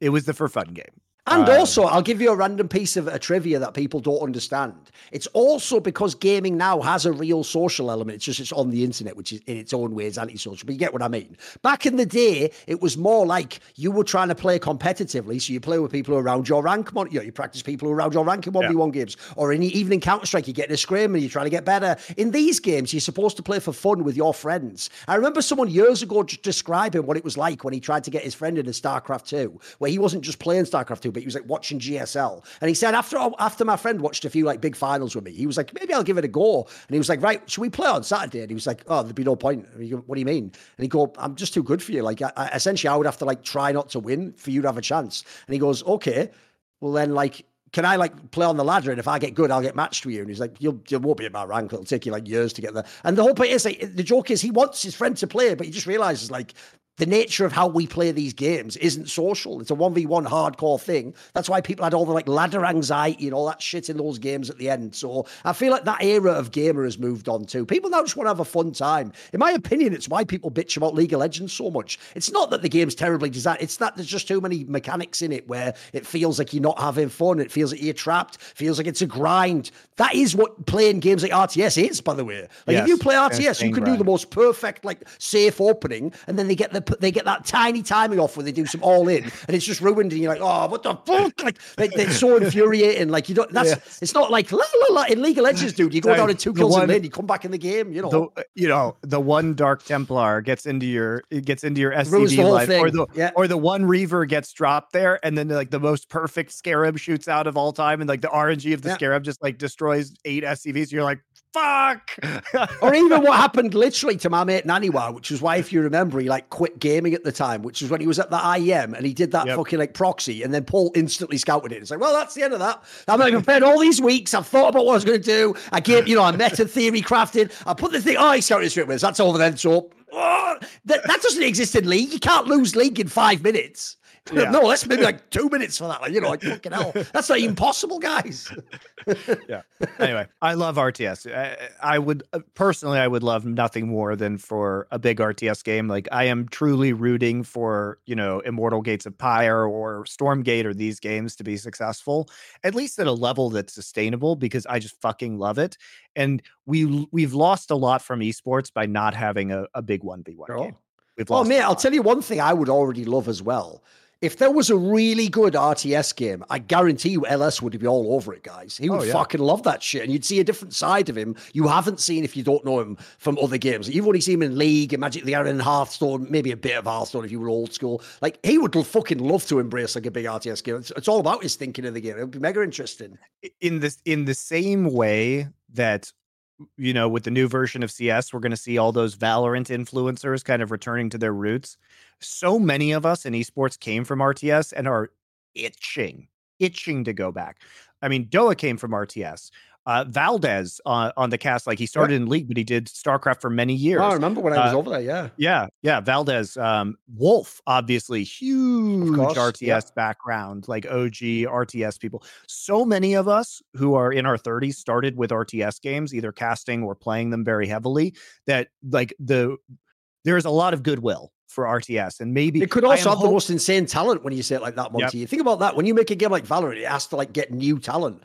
This RTS game could just have all the best RTS talent of all time. Yeah. And look, there's so many people who want to do this, who come from this space, that I am hopeful that if there is a good RTS game, maybe, just maybe, enough of us can like push people in that direction if we all are doing it at the same time. All right, question. My nephew, to whom I play the father role, has reached his teenage rebel phase. Whenever I try to influence his growth, I get grumpy noises back. In a mad twist of face, he still enjoys summoning insight and values your opinions. Based on the book, literature, and media he is trying to read, I deducted that it's you folks. That's funny. Since I can't directly influence him until his rebel phase is over, can I ask you guys which books developed your moral compass as a teen/young adult, or which books you think would be a great influence on young people? That's a very interesting question. So for me, I really got into mythology. And so, the Iliad in particular, and to a lesser degree, the Odyssey. So the works of Homer, Greek mythology, Norse mythology. I don't feel like he's going to read that though. Even though that is your influence, I don't know if he's going to read that. I can it's only be a bit talk of a slog, about... Monty, isn't it? Isn't it going to be a bit? If he's like, it sounds like he's a young guy, like a teenager or something. I read the Iliad when I was 12. So that's just who I am. This is what happened. Exactly. So this is what happened when basically take Monty's face whenever he's doing these short and I was like, discuss to us, yes, and go the Iliad, not even once. That's the campaign I want to start, kids. If you were to just slip Monty a few Goosebumps novels, it'd be a totally different show. It'd be like fucking The Dive right now. That's by the way, that's so condescending. That's what I actually implied. It's all their favorite. But you know what? I'm sticking with it. I did read the Goosebumps book, but I was when you were 3. 7. I knew it was coming. There you go. I knew it was coming. Let me put it this way. I probably read Goosebumps when I was like 7. By the time I was 9, I was reading like Jurassic Park and The Hunt for Red October. By the time I was 12, I was reading the Iliad. So that's the Monty reading time. Speaking of which, I'll tell you. So considering if you do any mainstream stuff, people always like never reference you. Michael Crichton books aren't bad, mate. Like Jurassic Park's good. I read Congo. Butch are pretty good. He's actually pretty good. You see, like he knows his craft. Yeah, look, they are airport books, but he knows his craft, mate. He tells a good story. Yeah. I mean, I definitely was influenced by a lot of Michael Crichton books growing up. I read a lot because they're really entertaining, right? Yeah, they're mega compelling. Yeah, so I think probably, I love Jurassic Park, obviously. Very different from the movie if you haven't read it. Very, very different. It's better. And then it actually has more of the characters that live and die are like entirely different. And I think it has more of a profound impact, the book. I also really like Timeline, the book about the traveling goes to, like, the Middle Ages, the medieval. Yeah, the Middle Ages. The movie is fucking horrible, but the book's pretty fun. All right. What books would we recommend for this guy? I mean, obviously, like, look, a lot of these books are going to be pieces of classic literature. What else was I reading in my teens? Late teens, probably like Moby Dick was huge for me. I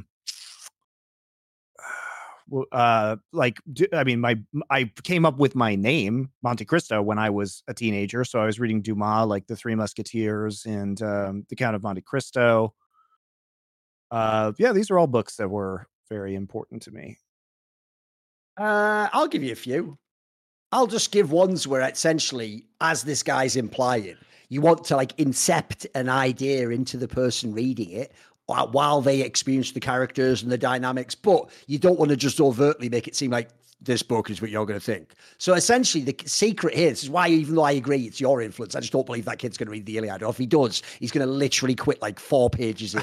He's going to go, wait a minute, this isn't just like a quarter of a poem. It's all like, holy shit. Like, he's going to quit immediately. Like, there's no way. So he's not going to read something like, and then great Ionian Jove doth go. No, he's just going to quit instantly, mate. He's not going to. So you have to have a book here where he also could just literally get like hooked as soon as he starts reading and enjoy the story. And then the story is going to like draw him through all the lessons. So I'll give you a few classics. I would say I would give him the first Dune.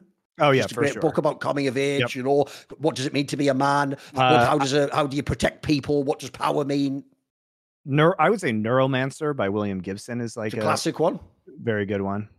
I would say Ender's Game. It's about like Ender's leadership. Game is fabulous for young people. It's also very, very well written for a teenager. I think they'll be able to get in straight away. And then if you want, I'll throw in a graphic novel. I think the graphic novel I would say is I would do something like V for Vendetta. It's about ideas like when should we use violence? Like what is like too far? What's society supposed to be? Like what is the individual? What is like state authority and stuff? But it's not too heavy-handed. Like it has elements of nuance and grey area like all on Warwick. So the key thing about this is I think you want to present them with things where characters who themselves maybe like are going through growth, like a lot of protagonists are presented with like big situations where they have to learn from their experiences or make the wrong. That's what, when you do that, I think those are the lessons you put in people's minds.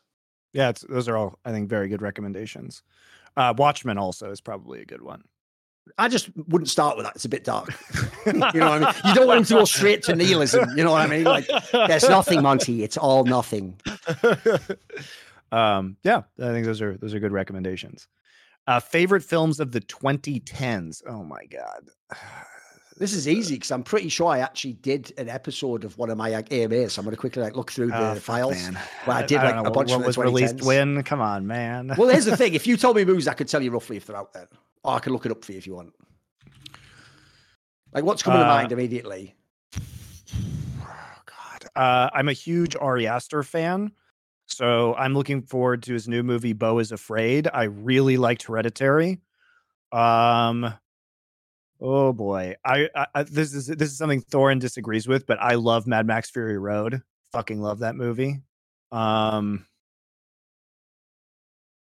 mean, I can tell you some, like, for example, Monty likes loads of Westerns. So he liked like Slow West, the one with Fassbender. Yeah, Slow West was good. Probably likes the remake of like 316 to Yuma or whatever the fuck that one, Yuma Express. That one, I think that was before that though, right? No, because we saw it together, I'm pretty sure, man. That'll be like, what, 2012 or 2013 or something? What is that? 2007 or 310 to Yuma. Yeah, the remake was 2007. I can think a lot more from 2000 to 2010. Probably. What did you think of the remake of True Grit? It was pretty good. Do you like that? That'll be in there, won't it? Wouldn't that be out? Am I wrong on that? Yeah, it was a pretty good one. That's 2010, in fact. There you go. Synecdoche, New York. I'm thinking about Charlie Kaufman movies that I enjoyed. Synecdoche, New York was 2008. What about, let me think. Oh, fuck, what was it? I was going to say one there. What was it in 2010? There was some movie I was just thinking of that you might like. Well, what about Interstellar? Did you like it? That was 2010. Yeah, it was all right. It was pretty good. I enjoyed that one. Honestly, in the last 10 years, I've just watched so much more TV shows than I have movies. That's since we've talked about it in the past, I know you don't. Days of Future Past, the X-Men one that was 2014. Oh, I fucking love X-Men Days of Future Past. There's a good one to watch. I think that's the best superhero movie of all time. Even if you haven't watched any other superheroes, you can just watch it. It's just a good movie, mate. It's really good. What other A24 films have I really enjoyed? Because A24, I really liked Everything Everywhere All at Once. Although that was not the 2010s either, so that's been more recent. I love A24 in general.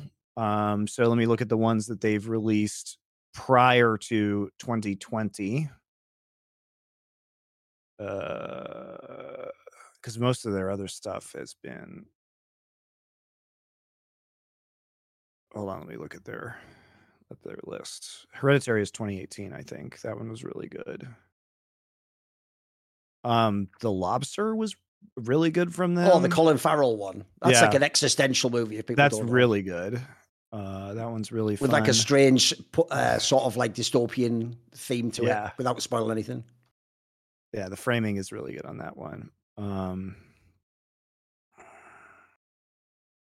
A24 has been fucking slaying it. Midsummer, I guess, was 2019, which is another Ari Aster one. Wasn't that a bit gimmicky for you, though? I think you said you weren't as big a fan.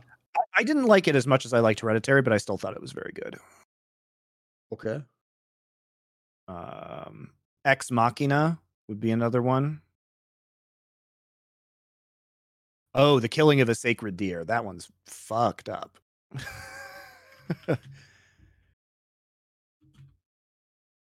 Yeah, those are some. I don't know. I would have to actually like go back and look, guys. So I'm sorry. That was a little out of nowhere. This is something that pull out on the top of my heads. What's sad is I can't find my thing. I definitely did an episode where someone asked me exactly this question. I'm pretty sure. I think they asked me in the 2000s what the best movies were. So, like, sadly, I can't actually find that list. But I'll try just quickly finding a few of what I would pick. I'm just going to go through some of the years. Interstellar was 2010. That was pretty good. Look, it was one of the more flawed ones, but I thought it was good in general. I thought it was very interesting. Yeah, the problem I have with that one is I just don't know if I would watch it again. I thought it was very good the first time I watched it. Look, I'll always say I'm not a fan of Marvel movies, but I did think Infinity War was very good. I think if you just watch Infinity War at all, it's just a good standalone movie. Yeah. Like they definitely went for it. It was very ambitious. Let me think. There's so many movies that like 1 or 2 years before when I keep looking at. I know, that's what I think. Unfortunately, I think the previous decade was kind of like better in a way. Even though it's flawed, like Dark Knight Rises, it is still a good movie at times. It definitely has some very like some elements that are unforgettable. Quite bold movie, I would say. Yeah. My problem with those Nolan Batman movies is like you only remember the good parts and you just like delete all the really shitty parts from your brain. Because there are a lot of bad parts. Can't lie though, this decade wasn't that great. Like the 2000s is way better than this, and then all the decades before just get better and better and better and better, don't they? Yeah, like a lot of the good Charlie Kaufman movies were 2000 to 2010, and there were better Quentin Tarantino movies during that period too. Oh, Parasite was great. That was 2019. I've got a couple, right? I've obviously said in the past I like the movie Mandy. Look, I will say it. Look up what type of movie it is before you watch it, because there's some people will not be able to handle that movie. It's just super. I would just say it's one of the most intense movies you can ever watch. Like that director, if you don't know, is like a guy who's very much about like surrealistic, like all out there, like imaginative stuff. If you just want some of the even big ones that were like Hollywood movies, I thought Nightcrawler was a good movie, and so that was good. Great acting performance by Jake Gyllenhaal. That's very interesting sort of questions it asks about media and kind of like essentially like ambulance chase culture, if people know what that is. I think that was a pretty good movie. The other ones I would say are The Master, which was the one that was basically, I mean, they couldn't say it was Scientology. Yeah. It was Scientology, but it was. It was, but they couldn't say it because they didn't want to get sued. Yeah. But that one was really good. Also, I really liked Get Out. I thought that was good. It was all right. Premise wasn't bad. Yeah, premise is cool. The problem I had with that was I sort of guessed what it was like halfway through, but whatever. Yep. So let's keep going. If you could remove a world champion title from one player and give it to another, who would you remove it from, and who would you give it to, and why? Well, I'd give one to fucking Score. Who would I remove it from? I don't know. There's so many players. Gimgoon, Baolan, you know, yeah. If I could take it from Pyosha and give it to Score, that'd be fun. Here's the thing.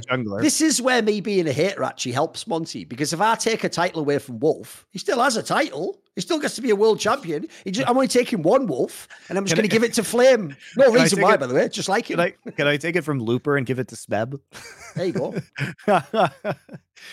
Any thoughts on doing one-time event-style shows, some kind of trivia with Thorin the Historian or a Counter-Strike 2 launch party? Yeah, I mean, we should do more of those. We're just kind of caught the grind of the regular season right now and trying to work on the business side of things, but sure, we'd love to do some of that. Okay, so hear me out. I've got one more movie I should have referenced from the 2010s. If you've ever watched In Bruges, the guy who did that, the director, did that movie, Seven Psychopaths. And it sounds, if you look at it, it even looks like it's a horror movie. It isn't. It's actually just a really quirky comedy with brilliant actors. It's got mega actors. It's got Christopher Walken, Colin Farrell, Woody Harrelson. Oh, it's just a really fun, quirky movie. By the way, if you enjoy freeze pipe products, watch it while you are under the influence, as they say. Oh, I forgot a couple. So one of them was Arrival. I really enjoyed Arrival. Conceptually mega, wasn't it? Yeah, and I really enjoyed Birdman as well. I thought that pretty was good. I really like. As long as he can handle dream logic, it's a good movie. If you if you want it to make sense like a real, maybe it won't. You know. So there's some other ones. Well, I probably forgot some, but we didn't do a thorough dive there. Okay, so hear me out. Solution for fixing Team Heretics. You rebuild some around Jankos and Jack Spectra. Don't know about that Jack Spectra one. You bring in the Korean Challengers top laner instead of Evi, like Vitality did with Photon. You get VTO for mid lane. I think Jankos jungle style match well with his lane-centric style. You get Targamas. I don't know if Targamas, I think Targamas might have some personality issues, or another roaming support style to support the top side of the map. What are your thoughts on how Heretics can fix their roster? I mean, it doesn't sound bad in theory, but unfortunately, Targamas and VTO seem kind of mental boomed at the moment. The Korean Challengers, getting Chasey and Photon has worked quite well for these European teams, so I wouldn't poo-poo that. I do think though, like those are like exceptions to the rule. You're not just going to get those players every time you just pull in a challenger guy out of Korea. And also, there's the world as well where the guy just has a terrible integration culture fit or language-wise or something. He might just be a good player, but you never know the English level. By the way, that's one of the reasons, in my opinion, that some of these players get into the LEC and you look up like, oh, did they come from here? All right, they were already playing in the ERL. They've kind of proven that they can work in a team environment. Like, I think it's a big gamble still to take players just randomly out of Korea and fucking in a Western team, I'd rather just take a player that's around now. Like, aren't there good players I can just take now and put in the team? Why do I have to put all these Koreans? The fuck? Yeah, I think Peter. Can't I just get like self-made or something? Well, I guess I have Yankees in this team. Real players. Jizuki, bring him back. There you go. Put Jizuki with Yankos. There you go. Yeah, and Blippo on top. That'd be fun. That'd be a back team. You could actually probably develop a really interesting like split push team with Jizuke and Blippo. For sure. That sounds very entertaining, actually. How would you build a team around the Shy? Budget is no issue, and you're even more charismatic than Perks. I hate the Shy, man. I fucking hate this guy. He had like one good year. He fucking runs it in lane a lot of the time. He's so inconsistent. I don't think you can build a team around the Shy. The problem with it is I don't really know how you do it, because on the one hand, I don't know, am I supposed to build the rest of the team to be so sturdy he can and sort of win for, or should I just go IG and just build it so they all just do that, and then if it works, and you hope that they all just exactly. They max roll the dice. They max roll at exactly the same time. You just have to roll a 20, basically. If you roll basically, the problem with the Shy is so salty about that because they all max rolled against KT that one year. Fuck that. Here's the problem with the Shy, Monty. This is the analogy, and if you get this analogy, you'll know what the problem with the Shy is. The Shy is someone who, because of the raw talent he has, and even if people know in the past, he did seem like once upon a time he was a grinder and a guy who like put a lot of hours in the League of Legends and had like a drive to be very, very good. To me, he's someone who in life, every time he plays blackjack, he gets 16, but he hits every time. He hits every time, no matter what he's against. Now, if you get that analogy, you know exactly what the problem with the Shy is. Like, the problem is it's hard to build a team around him. I think it's probably it looks like the most uncoachable player of all time, if I had to guess. That's a pure speculation. How big of an upgrade in role would it be for 100 Thieves to start Nuke Duck and Unforgiven next split? Please give your answers in hoodie size as the only language Nate Shot understands. Probably a medium upgrade. I think a medium hoodie sized upgrades. I don't think they'll do it though, because it's more important for them to have Double Lift and Bjergsen for advertising than it is for them to win more games. The problem is that's my theory. I've just tried that too many times. It doesn't work. Basically, the reason why you think Nukeduck would be awesome is because he's a guy who understands like wave manipulation, and then he could play like different stuff. That's never happened. Everyone said that when they've gone to LCS. Oh, I'm gonna smurf on him. I'm gonna split, but it just doesn't work. So unfortunately, like, I think he might actually be better than Bjergsen. I don't know. Bjergsen's very up and down and seems to have lost a lot of confidence in who he is as identity. But I doubt it would make fundamental difference like what he said. You wouldn't suddenly win the LCS. I doubt it'd be that much of a difference. So, as he says, why would you give up the PR side, which is the one thing you really signed him for, at a minimum? Right. I understand why Bro will probably never make it to Bangers Only or probably be shown on here, but can having a team like them be good for the league? A bottom feeder who's legitimately popular? Yeah, of course.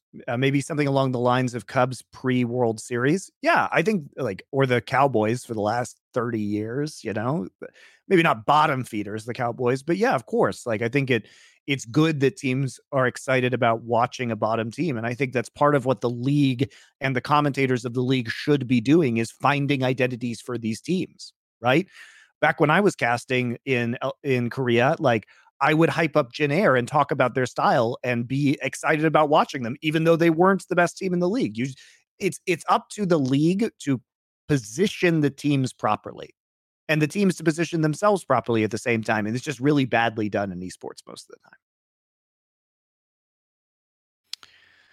the time. With the next James Bond actor having yet to be announced, who at LFN would be the most suited for the role? I don't know. I don't know if we have anybody who would be very well suited for the role.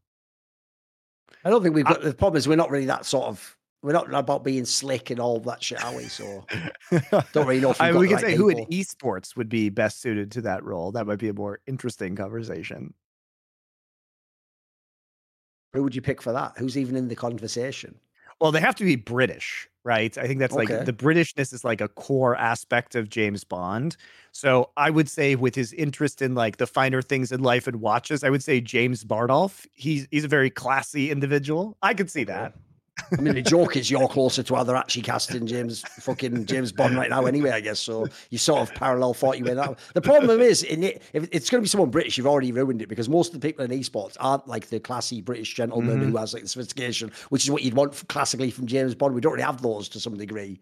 Like, I'm trying to think, even because even a lot of the people, like, here's what's funny. People won't get this analogy, but back in the day, before he took the turn he has the last few years, Stemler's whole style in Counter-Strike was actually to try and have like fine suits and to look suave and to be sophisticated and to bring like a different type of a show. So he at least had like the vibe at one point in time. Yeah. What book should more people read?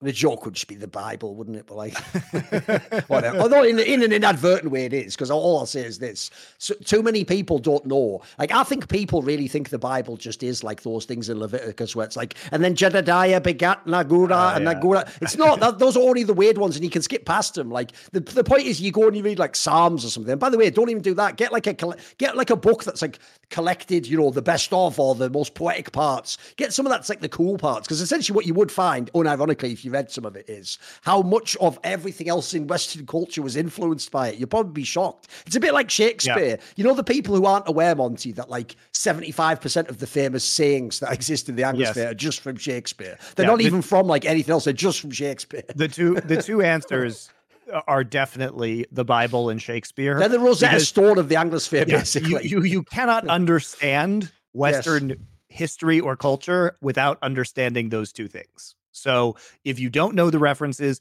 if you don't know the stories, it is very difficult for you to read any other book, because every other author will refer to those stories, period, and those quotes. So, I mean, it's like obviously everything relates back to the Bible. Like, can you read Milton without having read the Bible? Can you read Dante without having read the Bible? Even modern literature, it's very, very difficult to understand anything that's going on without those touch points. And Shakespeare, especially, like, obviously anything past 1600, you're going to have a really rough time without a basic fundamental understanding of Shakespeare. And you don't have to know all of Shakespeare. Like, You don't need to know all the histories or all the comedies, but like you do need to understand Hamlet, Macbeth, these kind of King Lear. Like you must understand these. Do you guys think the LEC studios will ever leave that bureaucratic hellscape called Germany and relocate to a better location? Some of the biggest mistakes in Riot's esports history were locating LCS in Los Angeles and locating LEC in Berlin. Those were both terrible decisions because they affect the teams very seriously, and the kind of cost of living puts a huge burden on the team. Obviously, trying to film in Los Angeles. The thing is, most movies are not even made in Los Angeles anymore because it's too expensive. Marvel's made in fucking Atlanta, guys. Movies are made in New Mexico. Movies are made in Georgia. Movies are made in Toronto. They're not even made in LA for the most part. It is so expensive to do anything in these locations.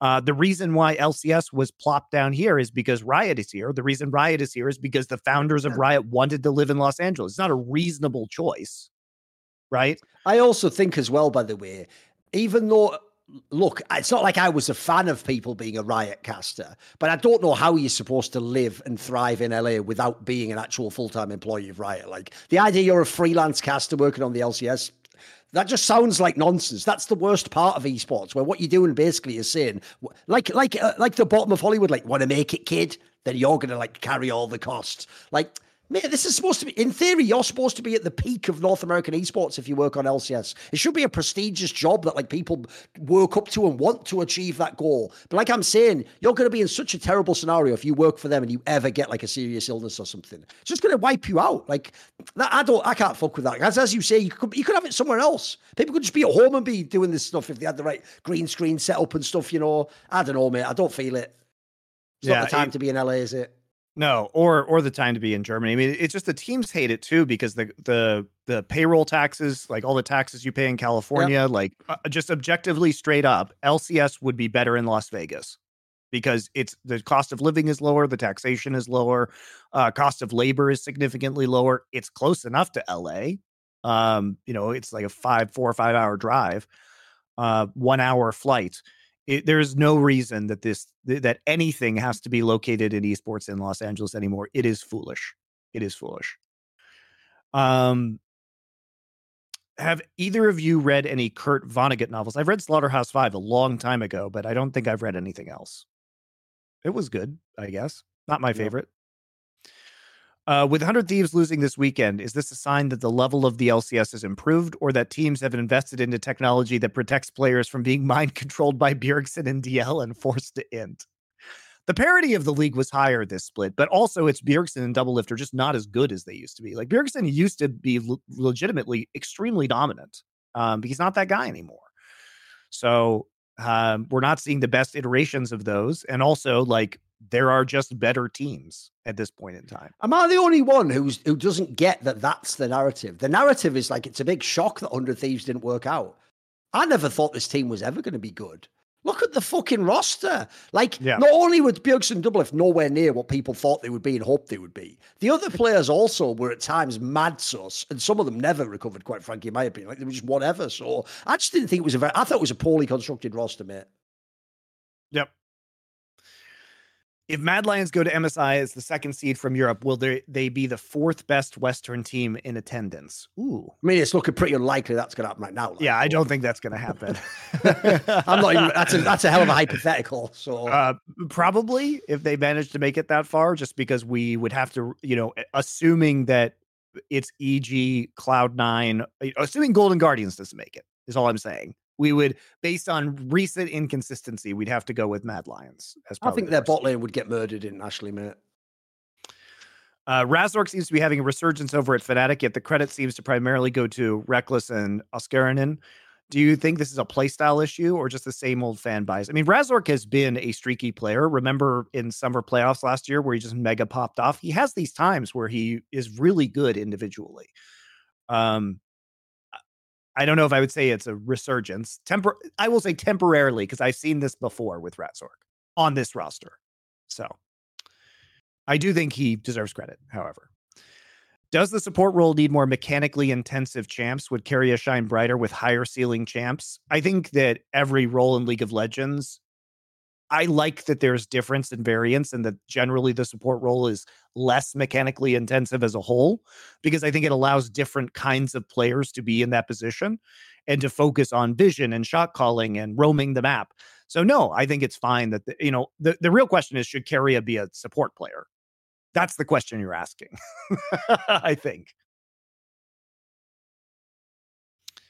What are your all-time favorite theme songs / music tracks on traditional sports broadcasts? Oh, there's a very famous one, which is the NBA on NBC, which is like the classic early 2000s, 90s basketball one. If you ever hear it, you'll know it instantly. It's like just hearing that like evokes like the warm, nostalgic memories of falling in love with the NBA. I think it has to be the Carrie Underwood Sunday night NFL songs for Sunday Night Football. It's cheesy as fuck, but it's just so American, the pop country, and the way they like change the song every week to reflect the teams. Like they just change little pieces of it. It's iconic. It's iconic. And I like that. GenG always seems to develop into a strong macro team with good cohesion, but have historically placed second or third in LCK playoffs. Taking player style into account, are there any players from other teams you think could be inserted into the current GenG roster to elevate them to a higher level? I mean, Keen would be a very interesting one. Keen or Zeus into the GenG roster. I think it would give them more weapons to play with. I think a lot of like Viper would be an interesting one in the bottom lane. They've shown that a lot of these AD carries are more or less plug and play for them, and that they are going to play through bot lane no matter what.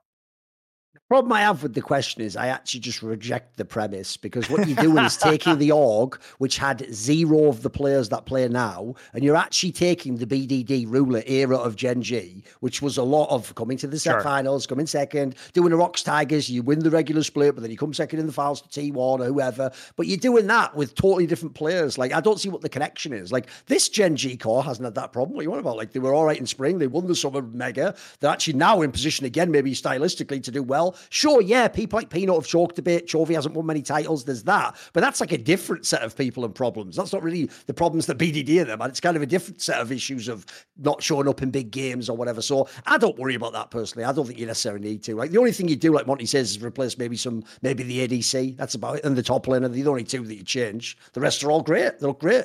And they play together really well. I'm not worried at all about GenG, especially in a world where there's 2 MSI slots. Great. They can even be second now and get better in summer. Who knows? Will there ever be another world champ lineup without any Koreans on the roster? Seems unlikely, because most of the top Chinese teams are building around Korean stars. So it seems very unlikely that would occur. But EDG, maybe. I mean, EDG is doing super well right now, right? Maybe they won't win the world championship, but they at least are a threat and looking like a top team. The problem you have basically is that it was Top Esports all those years you had to be hoping for if you wanted it to happen. Because Top Esports was the one with Knight, who actually maybe could have been like the MVP of the tournament, and they had all the Chinese players. So since he now plays with Ruler, no, unfortunately. That's just the answer. And then obviously the joke is Scout and Tarzan are both fucking Korean, aren't they? So there's not really a team out there, guys. Like, I don't believe EDG is going to win Worlds. It's not going to happen. Come on. Monty always talks about liking RTS games. Does he follow us play any current RTS games like Age of Empires 4? I have been helping out with the Immortals, helping out a little bit with the Immortal Gates of Pyre guys that definitely take a more Brood War approach to RTS. So I've done some casting for them with Doa and like some feedback for them. But yeah, I'm just waiting for a new RTS game to come out. So I think probably we're going to call it there. There are a few more questions left. You guys can ask them again next episode if you guys are curious. But we've done about 45 minutes of questions at this point in time. So I think we gotta call it. Got some other stuff to do later today from the business side of LFN. So thanks a lot. We'll be talking more playoffs from around the world next week on the show. Thanks, Rox, for coming on. Sorry, he got a little bit felt under the weather and couldn't continue, but enjoyable to have him while he was here. We'll see if we get into guests for next week. See you then.